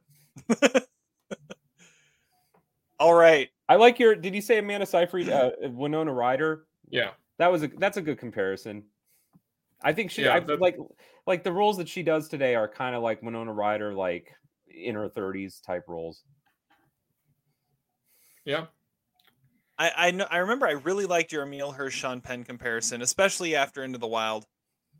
What's happened with Emile Hirsch? He's kind of just disappeared. He's been canceled, for one thing. Well, even before any of that happened, he's just... I don't remember that. He hasn't, like, since Into the Wild, his movies are they're not obscure, but they're very niche. Yeah, he went an odd route. He was in Once Upon a Time in Hollywood. I don't remember him in that at all. Yeah, he was. He was a Seabird, the hairdresser. Yeah. Oh. The one that was with Sharon Tate. Is it fair to say that's his only like role of note in the last 5 years? Freaks was supposed to be good. But Yeah, that was Freaks really, was really in my small. top 10 of that year. Lone Survivor, I forgot he was in that. Savages. He's not the main character anymore, basically. A lot of things. He did that that Bonnie and Clyde miniseries for TV. Oh yeah. Milk. He was in Milk. Anyways, yeah, his career's kind of taken in some odd turns. Anyways, let's get to the rest of the recasting. Zach, did you have any recasting that you came up with? Oh yeah, well yeah. Are we gonna? Okay, we're gonna go through the whole. All right, let's go through the whole thing. I'm ready, man. All right, so I'm gonna drag you to hell with me if we're gonna do this. All right, so let's start with Johnny Truelove, played by Emile Hirsch. So Zach, why don't you go first? Who do you got? Well, to preface this, I did do a gimmick for this recasting, as always. I thought one of the things that did not age well about this movie is I did not think this movie had very sophisticated female characters. I mean, obviously, we're dealing with characters that are pretty freaking sexist overall. So I thought let's recast this with Olivia Wilde as the director, with more of a female perspective. So I decided nothing like to based go... on a true story by turning all of them female. Hey, you know what? It worked with Ghostbusters. It worked with Oceans. It's not a true story with this movie as well, dude. So, and I tried to stick with the age, although with Johnny, I did have to make some exceptions. I went with Dominique Fishback as Johnny. Now, listen, Dominique Fishback, we know is 30, but she can play a teenager, okay? Like she did in Project Power or whatever that drug movie was. Anyway, Dominique Fishback, yes. Great, Josephine Truelove. All right. The guy's real name was Jesse James Hollywood. I don't like that just screams like he's got a bad future. Yeah, it really does. All right, so my Johnny, I kind of went with a little bit of a gimmick too as I was trying to come up with it. I realized there's just not a whole lot of notable actors this age, which is one of the things that was kind of genius, Todd, about what you wrote, because all these actors when they made this were like in their early 20s or even still teenagers like Anton Yelchin. And they're all still a little too old for the roles. Like most of these in real life, these characters were like 19, like 19 16. to 21 somewhere. Yeah. So like Emile Hirsch was 21 when he played this. And I was like, I looked at the 21-year-olds, like who are notable 21-year-old actors, and they're all like Disney kids. And I'm like, no. So I came up with something that I'm going to go with here. And Todd, you said that the future of Hollywood was this when it was made. So I am making a new film, The Future of Hollywood, and I'm recasting it with that. Now it's nowhere near as good of a movie as Alpha Dog, but I'm saying Voyagers, which we went and saw earlier this year, is the future of Hollywood. And so I'm recasting it with the cast of Voyagers, because I think it kind of serves a very similar role in bringing out all these, early 20s kids and giving them a chance to shine. So my Johnny's Ty Sheridan. Yeah, he could do it. I mean, he was a good choice anyway. Yeah. All right, Todd, who do you have? Well, mine's slightly too old, and he's cheating because you could say for every role in this age range, and that's Lucas Hedges.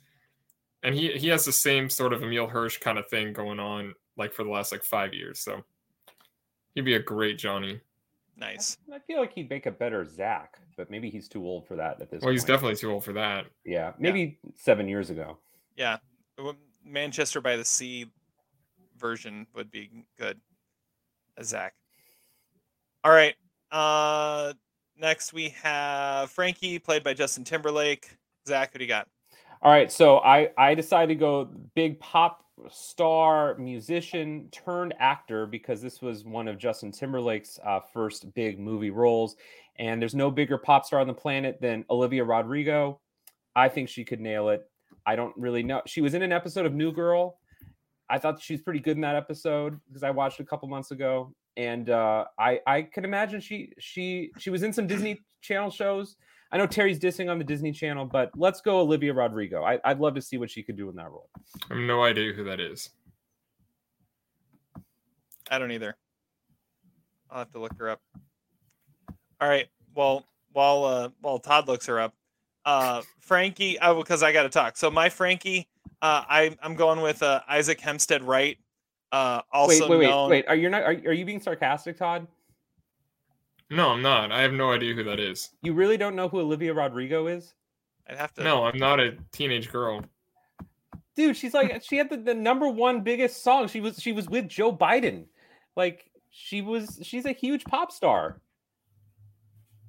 We're looking her up. I thought you were being sarcastic when maybe you said one of those. You don't know her either, Terry? Oh. Wow. Yeah, well, jeez. Okay, right, I'm plugged into the teen culture more than either of you are. So, a driver's license, and she's kind of like got a sort of Taylor Swift vibe. Oh, is she in high? She's in High School Musical, the musical, the series. Probably that sounds accurate. She's like the Justin Timberlake of 2021. Listeners, our 3 listeners out there know who she is, right? Am I crazy?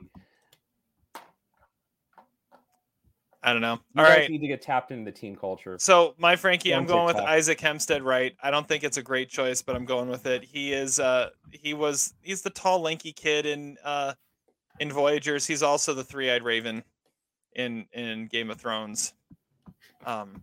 Bran. He's Bran. Now that I have no idea who that is. He's the one in a wheelchair in Game of Thrones. That's all you need to know. All right. Whatever. You claim you've seen the show and you disappoint me every time. Todd, who's your Frankie? Well, if you're going the music turned actor, I would go with the actor from Spencer Confidential, Post Malone. I think he'd be awesome, Frankie. But I said Dylan Minnette, who is the main character in 13 Reasons Why, and I think that would be a step out for him, but it'd be really interesting to watch. And I think he's probably too old too. Well, yeah, that's going to be kind of a theme here. Also, another thing that I noticed is looking at like notable 20, 21-year-old actors. They all look like they're 12. Like none of these guys are all like 20, 21, 22 that were in Alpha Dog. None of them look like they're 12. Not even Anton Yelchin looks like he's 12. Well, Emil Hirsch still looks really young. He just has the tats and the hair that makes him look older. But this is probably shot like maybe a year after he was in Girl Next Door, where he does look like he was 12. Yeah. Yeah, that's true. That's fair. All right. Elvis, played by Sean Hattasy. There's one answer for this. Zach? I went with I don't like my answer. I went with Talia Ryder because she needs to be more stuff. It's not a good pick. I don't know. This is going off the rails. I got a bad list. I hate my pick because there really wasn't someone that fit that well, but I went with Archie Madekwe, who was like the tall kid with the kind of fro that followed the rebellion group. And I don't know. He was actually really bad in Voyagers, but the character kind of fit the character, so I went with it. All right. Other than Sean Hattasy, who's the other like Toddist actor in the world who also played Todd in the TV show that we all love? Jesse Plemons. Oh, yeah. I don't know. Isn't he a little old at this point, though? Yeah, but he was also skinny in Breaking Bad and fat in El Camino, so he can adapt. I do get the sense that Sean Hattasy was probably a little older. He looks older than the rest of them. Yeah, I think he was around 30, I think, when this was shot. But I mean, you get the sense that he is sort of in over his head, and like because he's a drug addict, basically, you know. Do you think Elvis is the stupidest one? Like, I mean, this. No. Yes. Absolutely not. Christopher Marquette's character is definitely the stupidest one. Who's that? That's the other guy from Girl Next Door, Keith, the one who. Yeah, the one who's like, goes are you gonna? Oh, yeah. No, I don't know. He's crude. I don't know if he's stupid though. I mean, he's smart enough to realize that this plan is going to shit. Yeah. Elvis, I don't think is stupid necessarily. Yes, He's pretty dumb. I mean, they're all kind of dumb, but they're all kind of high. But he's in that situation where he knows that this is the only way that he will have a chance at ever having a life, is to go through that. I mean, I don't know. I understand that he knows that that's what he has to do. Similar to a lot of characters of Breaking Bad, which is what Todd sort of is. Todd is not dumb. This movie was going to end with Elvis either shooting the kid or shooting Johnny. Like those were the only two outcomes that were going to come out of this movie. Because he was being treated like a lesser person. He was being treated like an animal, basically, to them. Like he needed to get out of there, or he was going to die himself. He's not dumb. He's in a bad spot. I call that dumb. Anyways, okay. All right. It's dumb to get in the spot. Yeah. Yeah, it was dumb. Yeah. All right. Jake is next. And this was Ben Foster. Jake Mazurski.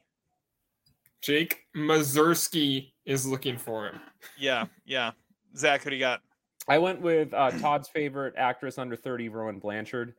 It probably has tremendous range. That's Terry's favorite. Well, okay.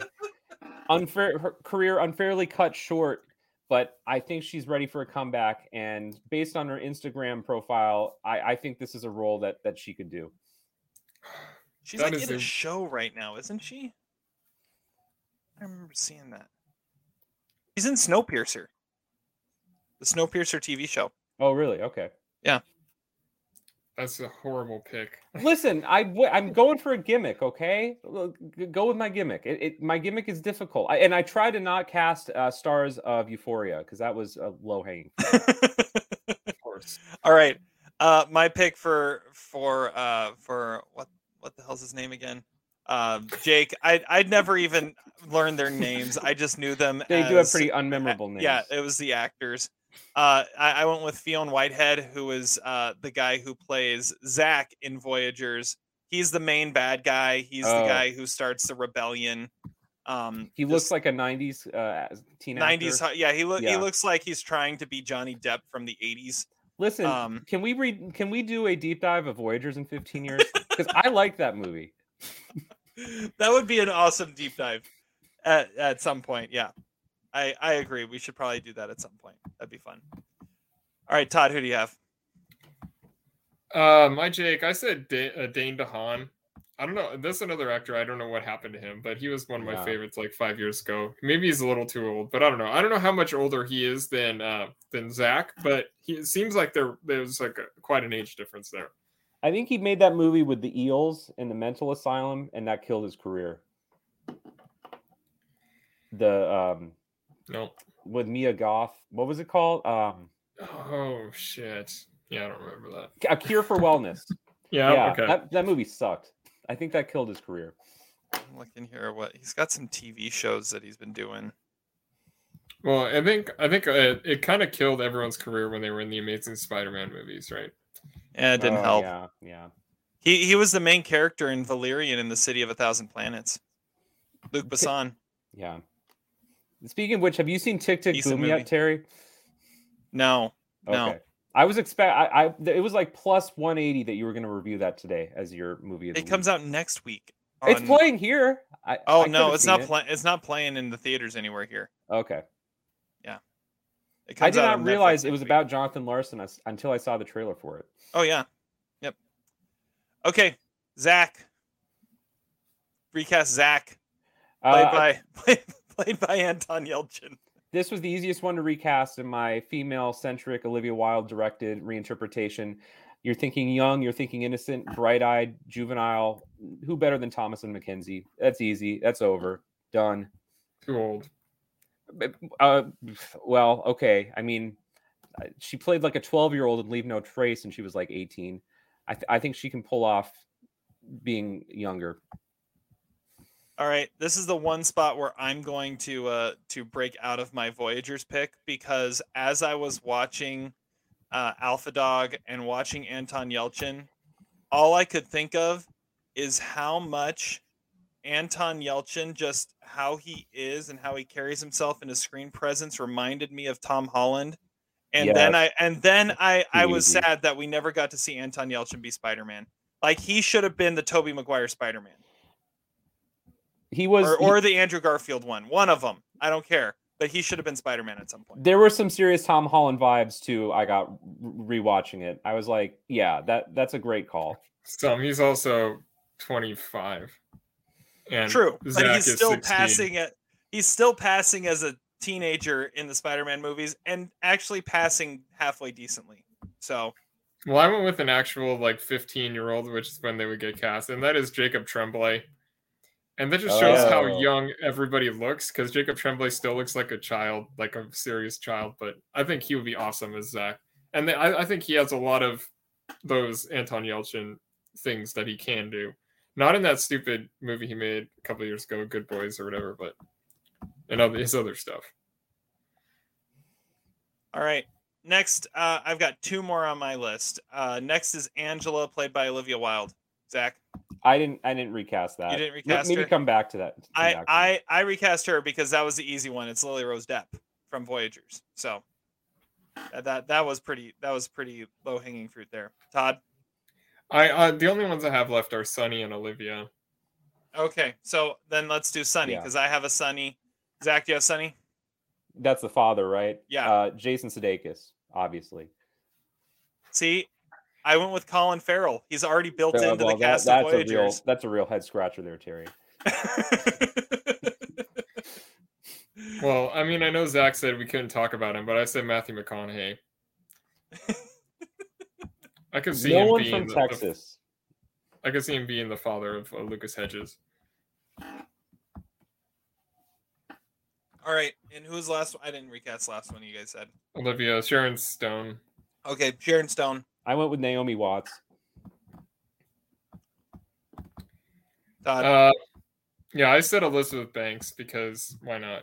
Yeah, that's a fairly easy role to recast. She's not getting highest war. She does wear a fat suit though. The fat suit was interesting. I got a lot of theories about that scene as well. All right. I'll tell you my theory about that fat scene, because we don't have forever about this. Okay, I feel like Sharon Stone is a pretty big name for this movie, as is Bruce Willis. I feel like Sharon Stone had to stipulate somewhere in the contract that she would have a scene like that, because that scene is a fairly gratuitous scene that lasts a long time. It's a very emotional, over-the-top scene with a fat suit. Great use of fat suit, by the way. And that should have been our power rankings, best uses of fat suits in movies. But that was I feel like that was like a sort of borderline Oscar bait moment in a movie that was never going to get an Oscar nomination. Yeah, it was released in January. I don't know where I'm going with that. Who would Nicolas Cage play in this? That's the easiest question. I said earlier, it's the easiest Nicolas Cage question of all time. Well, although depending Todd on said he could play what era. the Timberlake role, though, which is kind of intriguing. Frankie and Sonny. Sonny would be the character he play now, obviously. Right. The fatherly character, and he does that kind of thing in a lot of movies he makes now. I know because I've seen all of them. But yeah, I mean, looking back on it, yeah, he's Jake Mazursky.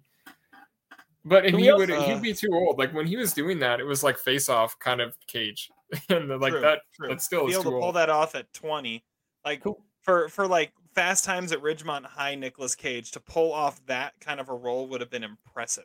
Yeah, that was what Sean Penn was doing at the time. Mm-hmm. Could we also start who would Matt Dillon play in this movie, or what would happen if Lars von Trier made this movie about a serial murderer and incorporated his own thoughts and philosophy on violence in it? That would have made it terrible. If there was a narration going on throughout the movie. Oh. All right. No. Highest war, Todd. I mean, I think that a lot of them have high wars. I'll stick with Justin Timberlake because I think there's something about the energy that he brings to that role that just makes you feel for him more than any other character. And he is the one that you actually know is in over his head, and he's only doing things because of his friends, but he has a moral compass. Like I love that Timberlake is able to display that. It's a great performance, the best performance he's ever given, and I think it's the best performance in the movie. Wow. It took me a while to come around to what he was doing, but he does give a very good performance. Zach, you go next. All right, so I want to talk about Ben Foster a little bit more because the guy's amazing. He's on fire in this movie. Like the scene where he's getting fired and he's got sweat dripping off his face. And then the karate moves. Okay, we got to talk about that. Where did those come from? Like, that was amazing. I've never seen a scene quite like that in any other movie where just some character just wipes out those karate moves and beats the shit out of everybody. And he's like undersized. There's only one other movie that I've ever seen where a character does something similar to that, and that is Stanley Tucci in The Pelican Brief. Beats the shit out of everybody inexplicably. Takes out some moves, but I mean, but does he pull off a roundhouse kick though? I believe actually he does. It but he doesn't take a bottle to the head and then use that part of his head to hit the guy who did it with the back of his head. I love his like delivery, like when he's talking about the and then the shitting on the rug, the shit on command. That's impressive. I don't know where you get skills like that, but he was pushing hard. Well, yeah, he almost popped a blood vessel in his forehead. You could tell. I know. I love the TKO character who's like, what that MF wipe his hands with his ass with his hand. Like that was a great moment too, that they actually stopped and talked about it. Cause that's, that would have been my reaction too. Anyway, long story short, this movie is Ben Foster. He makes this movie. Yeah, I had Ben Foster written down too, but if I was going to go with someone else, it'd be Anton Yelchin. I already said those were the two best performances. Yeah. And the one reason I wrote down Ben Foster over Anton Yelchin is I could see other people pulling off that role. Yeah, you could maybe not as good, but what about Peter Pan? The kid who played Peter Pan, he could have done Freddie it. Highmore. Yeah, Freddie Highmore. Whatever happened to him? He's on a TV show on like CBS every week. And he played Norman Bates. In Bates Motel. And future Academy Award nominee Cody Smith McPhee. I mean, he could have done it.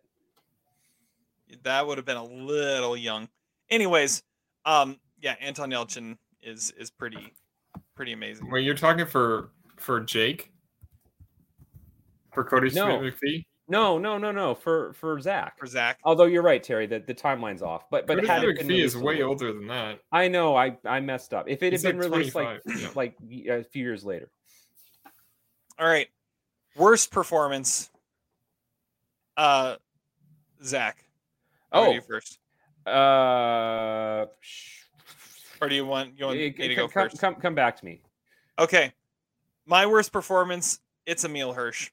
I did not buy what he was selling at all. It just never worked. And maybe because he looked a little too much like this was sandwiched in between Girl Next Door and Into the Wild, and he looked kind of like a mix of those two characters, which are both like good guys, and him trying to pull off this badass, it just didn't work. He's too much of a nice guy to be that douchey, and so I never bought it. And that's really that opening like 15-20 minutes. What I hated about it is being forced to try and buy Emile Hirsch as being this like wannabe crime lord, and it just is like, really? No, that doesn't work. It just doesn't work. So, well, when you have like with the money and with the power comes the attitude, and he I don't know. I think he owned that. Like, he doesn't look like he should, but he does. I feel like he feels like he's the kingpin, so everyone has to treat him like he is because he is in that world. I disagree with pretty much everything you said, Terry. Like, the thing is, I think it's a really good performance, and the reason is because, again, he's so stupid. And he's so freaked out about the possibility of facing jail time and realizing the gravity of the situation that he shits his pants, essentially. And so that any sort of gravitas he might have had before completely dissolves. He's basically just doing his father's dirty laundry the whole movie. And I think it shows a character who is fundamentally weak and insecure. And I think he does a really good job of that. Yeah, and he's born into that, like, mob mentality, and he's trying to live up to that, but that's not him. But he has pampered and privileged. Yeah, he has to maintain that persona because that's what he got himself into. I don't know. I think that Emile Hirsch does it well, but I mean, I could see how it could come off as disingenuous if you're comparing it to his character in The Girl Next Door and Into the Wild. I heard somewhere that that they were considering Leonardo DiCaprio for the lead role. And I think that could have worked a lot better. That would he would have been way too old. He would have been way too old, but I mean, this is like getting. It would have been like 1995, like Basketball Diaries kind of. Leo, that would have been perfect. I think what you're responding to, Terry, is the fact that Emile Hirsch's scenes aren't as good as Anton Yelchin and Justin Timberlake, which I would agree with. I think he doesn't have as much to do. He's not as compelling a character, but it's not. I don't think a performance issue. See, I would say when Emile Hirsch is at his best, it's when he is forced to interact with like Ben Foster, because that he puts him in his place and that works. When he has to try and be the guy, and it just doesn't work. The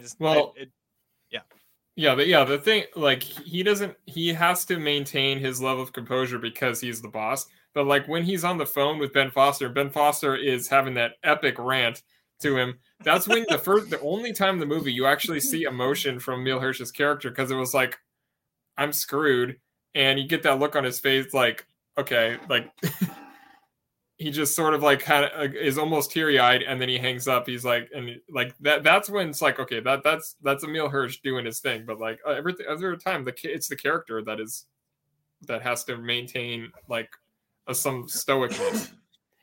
Did you guys see the description of this movie on Amazon Prime? That's where I watched it. It had a really interesting plot synopsis. Can I read it to you? I don't know if I read it. Yeah, read it. A drama based on the life of Jesse James Hollywood, a drug dealer who became one of the youngest men ever to be on the FBI's most wanted list. That is like not the movie we just watched, right?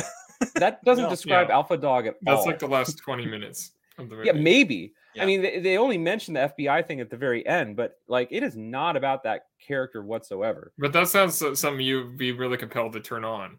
I guess. I don't know. I'd want to see like, a whacked out guy on speed shits on somebody's carpet. I mean, that's what I would want to watch. All right. I thought of my worst performance. I'm going with the legend, Harry Dean Stanton, because allegedly this guy has connections to the mob, but he comes off as basically a bad impersonation of Alan Arkin and Little Miss Sunshine. Like, oh, you got to get it in. What are you doing on a Friday night? Like, are we really supposed to take him seriously in his raincoat and his hat?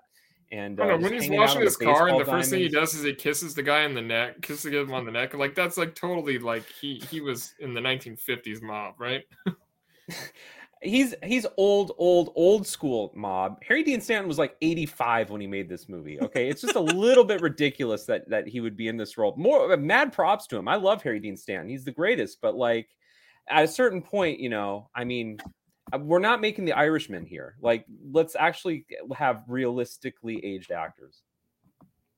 I kept thinking as I was watching him, the closest like in relation to that performance was his performance in The Avengers, where he's just the custodian in the building that Hulk just flew through, and he is like, I have to tell you, you have a condition.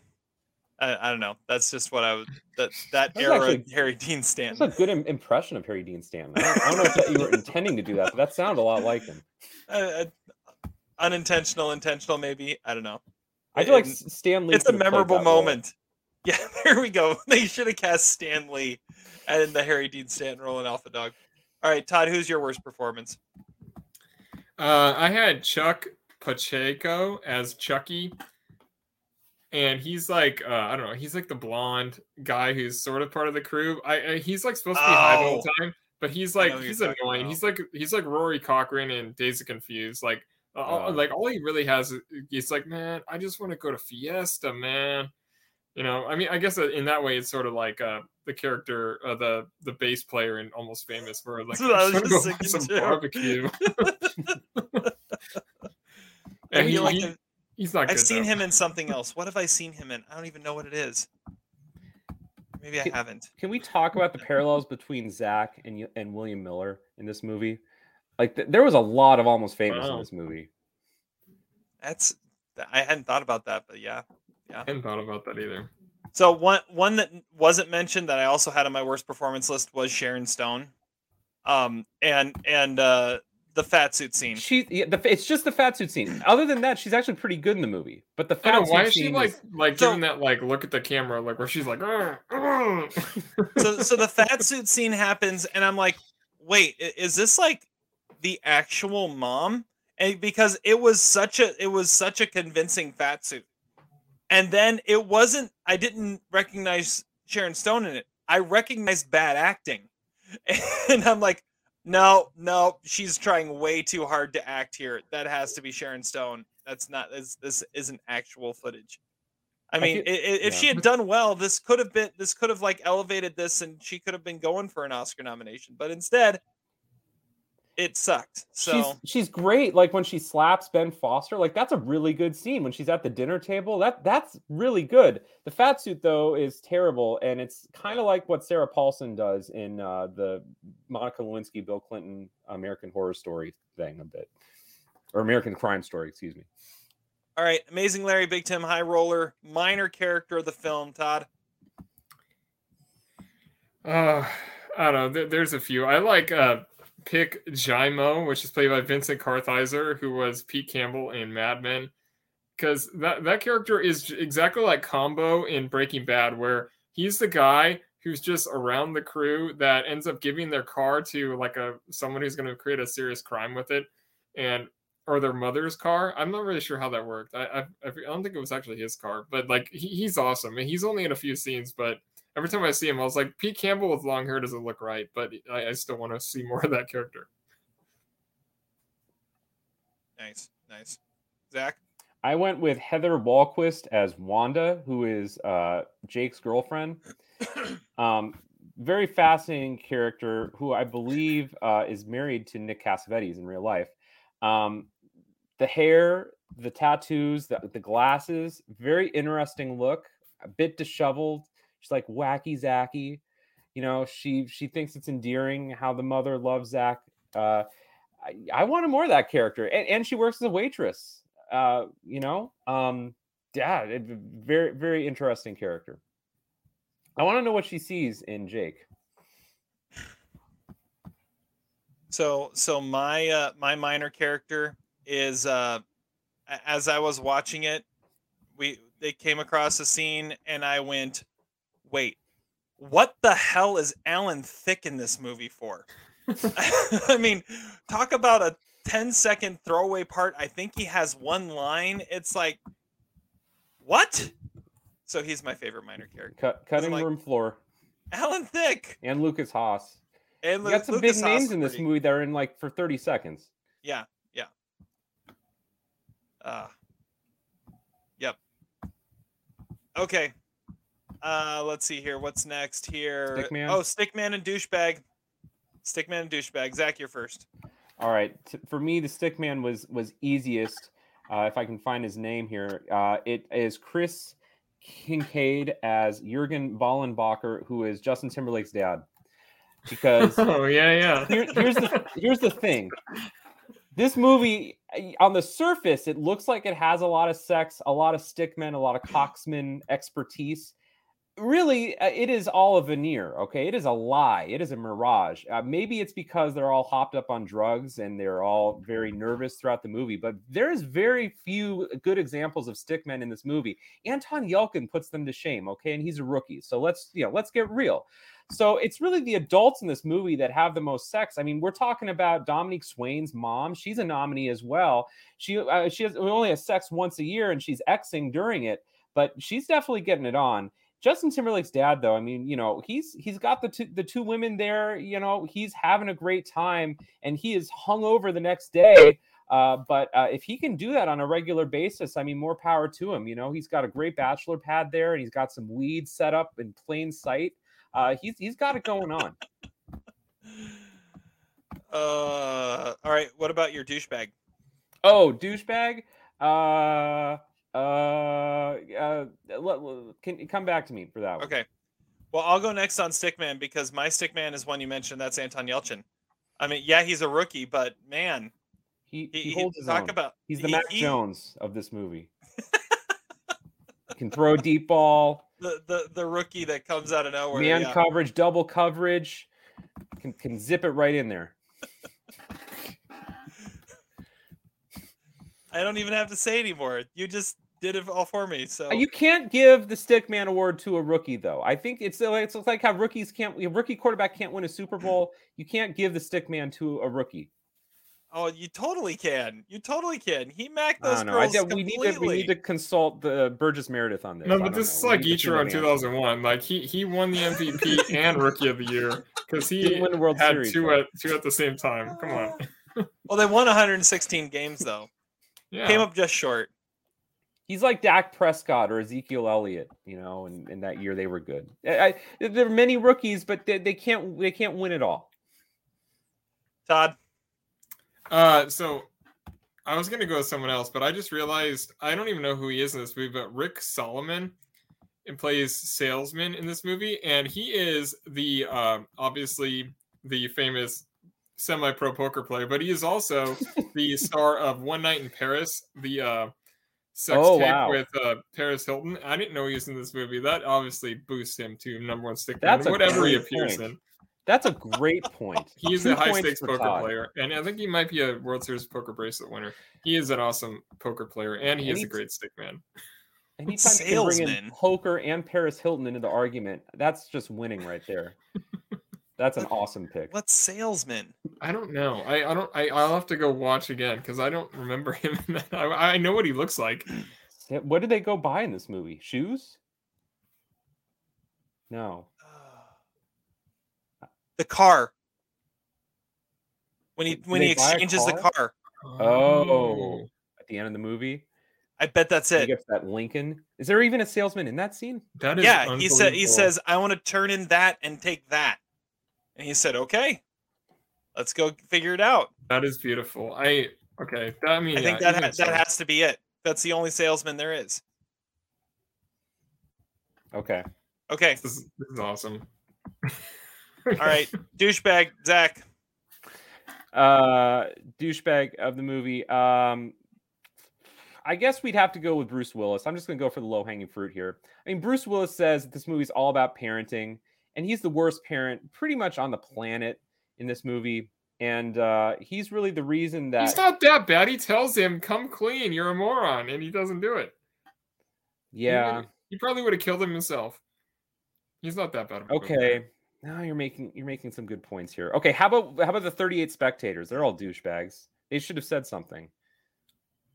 I don't know. The problem is every character in this movie is a douchebag. So how can you pick one? This is it. This is what makes it a Todd movie. Every character is not a good person. This is what we do with Boiler Room. Except for Susan. Susan has the Dominique Swain character. She has some redeeming qualities because she's the only one that calls them out and says, "What are you doing? This kid should go back home." But she never calls the police. That is true. Well, okay, that's a conspiracy theory, though. I feel like when she brings that newspaper to Timberlake's house the next day, I feel like she's giving him kind of the wink, like I called the police.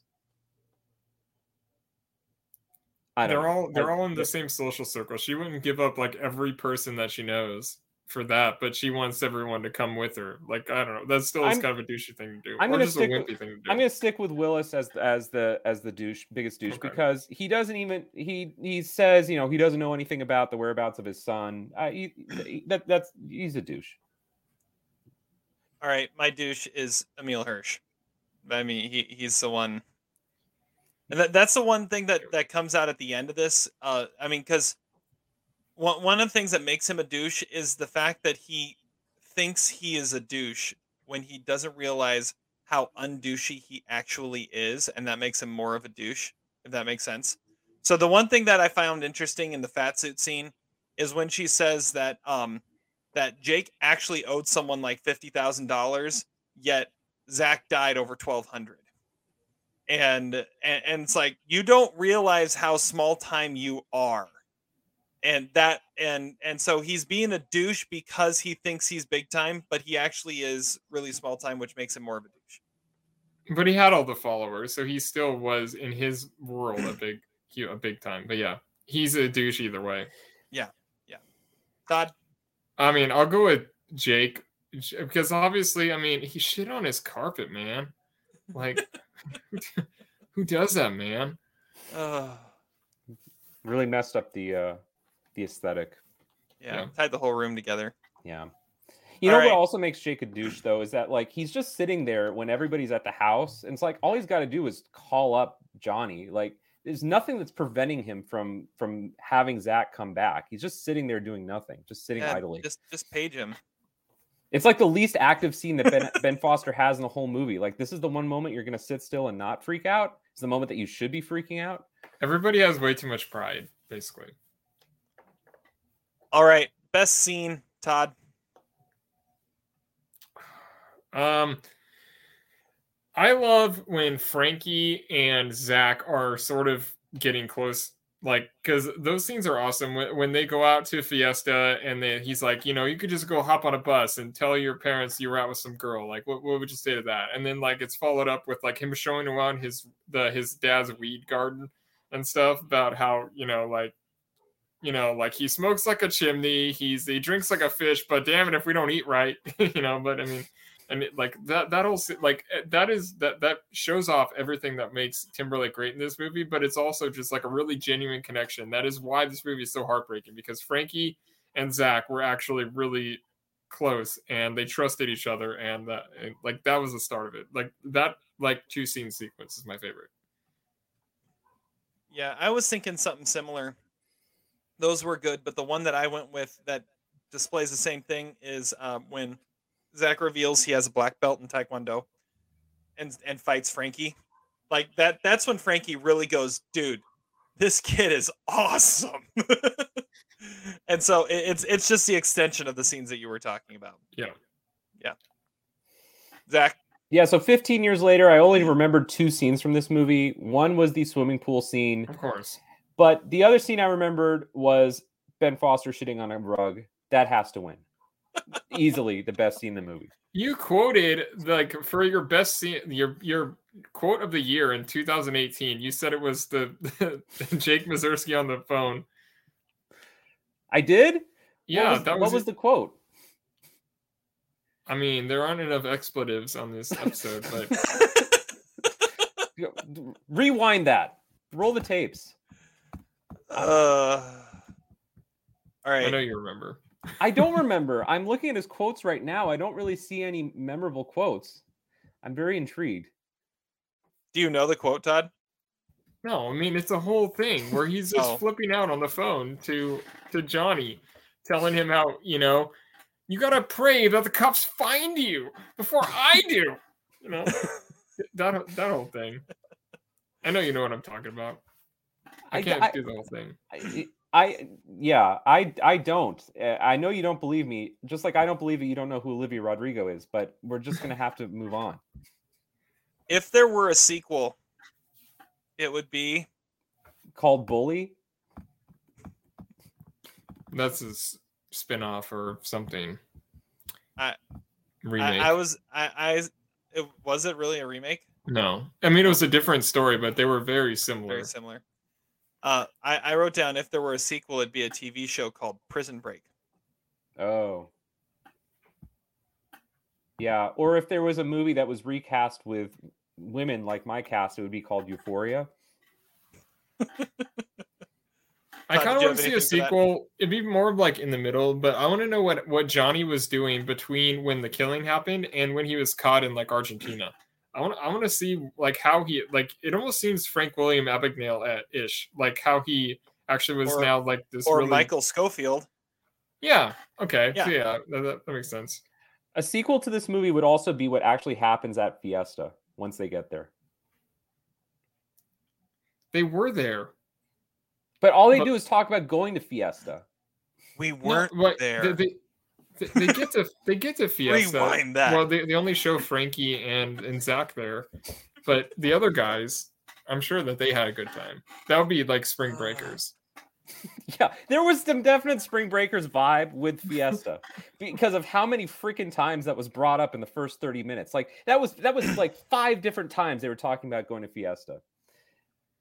Can I just go on a slight tangent here since I just quoted Vantage Point's trailer? The trailer for the 355 is starting to rival Vantage Point's trailer in my brain because every time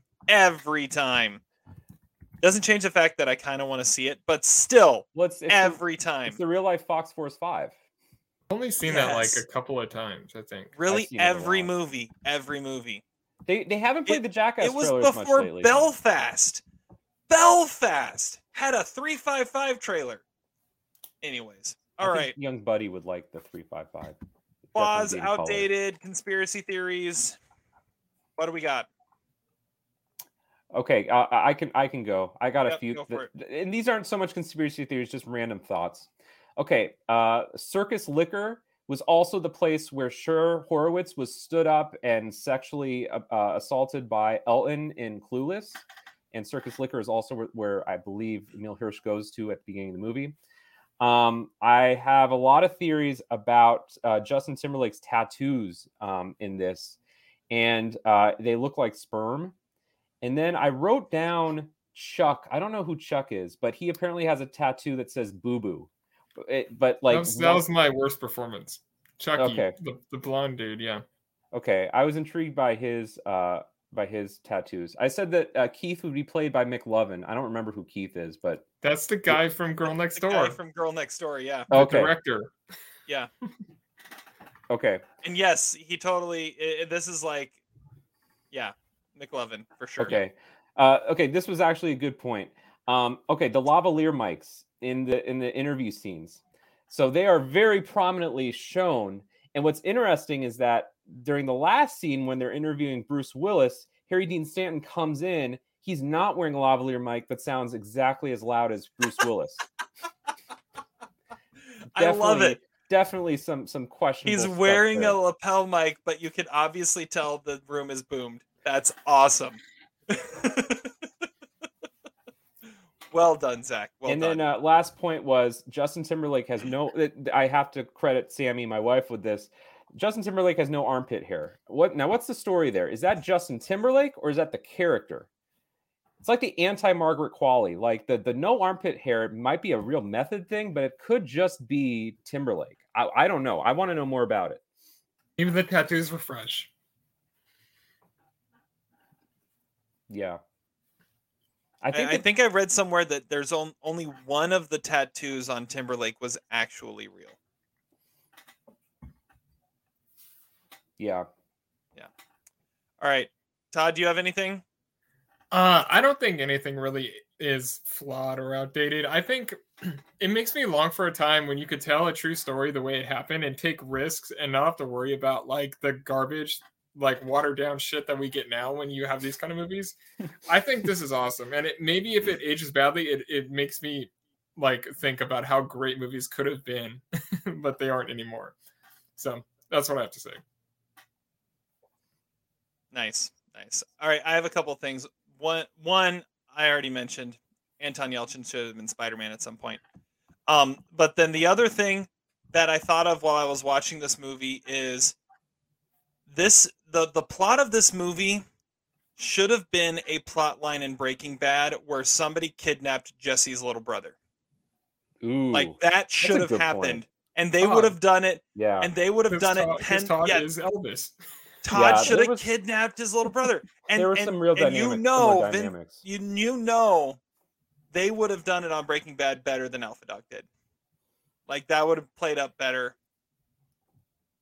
It would have happened. Well, because I mean, Vince Gilligan's a better writer than Nick Cassavetes is a writer. So yes, it also made me think that Aaron Paul could have been Jake. Could have been Jake. Yeah. Or Possibly. okay.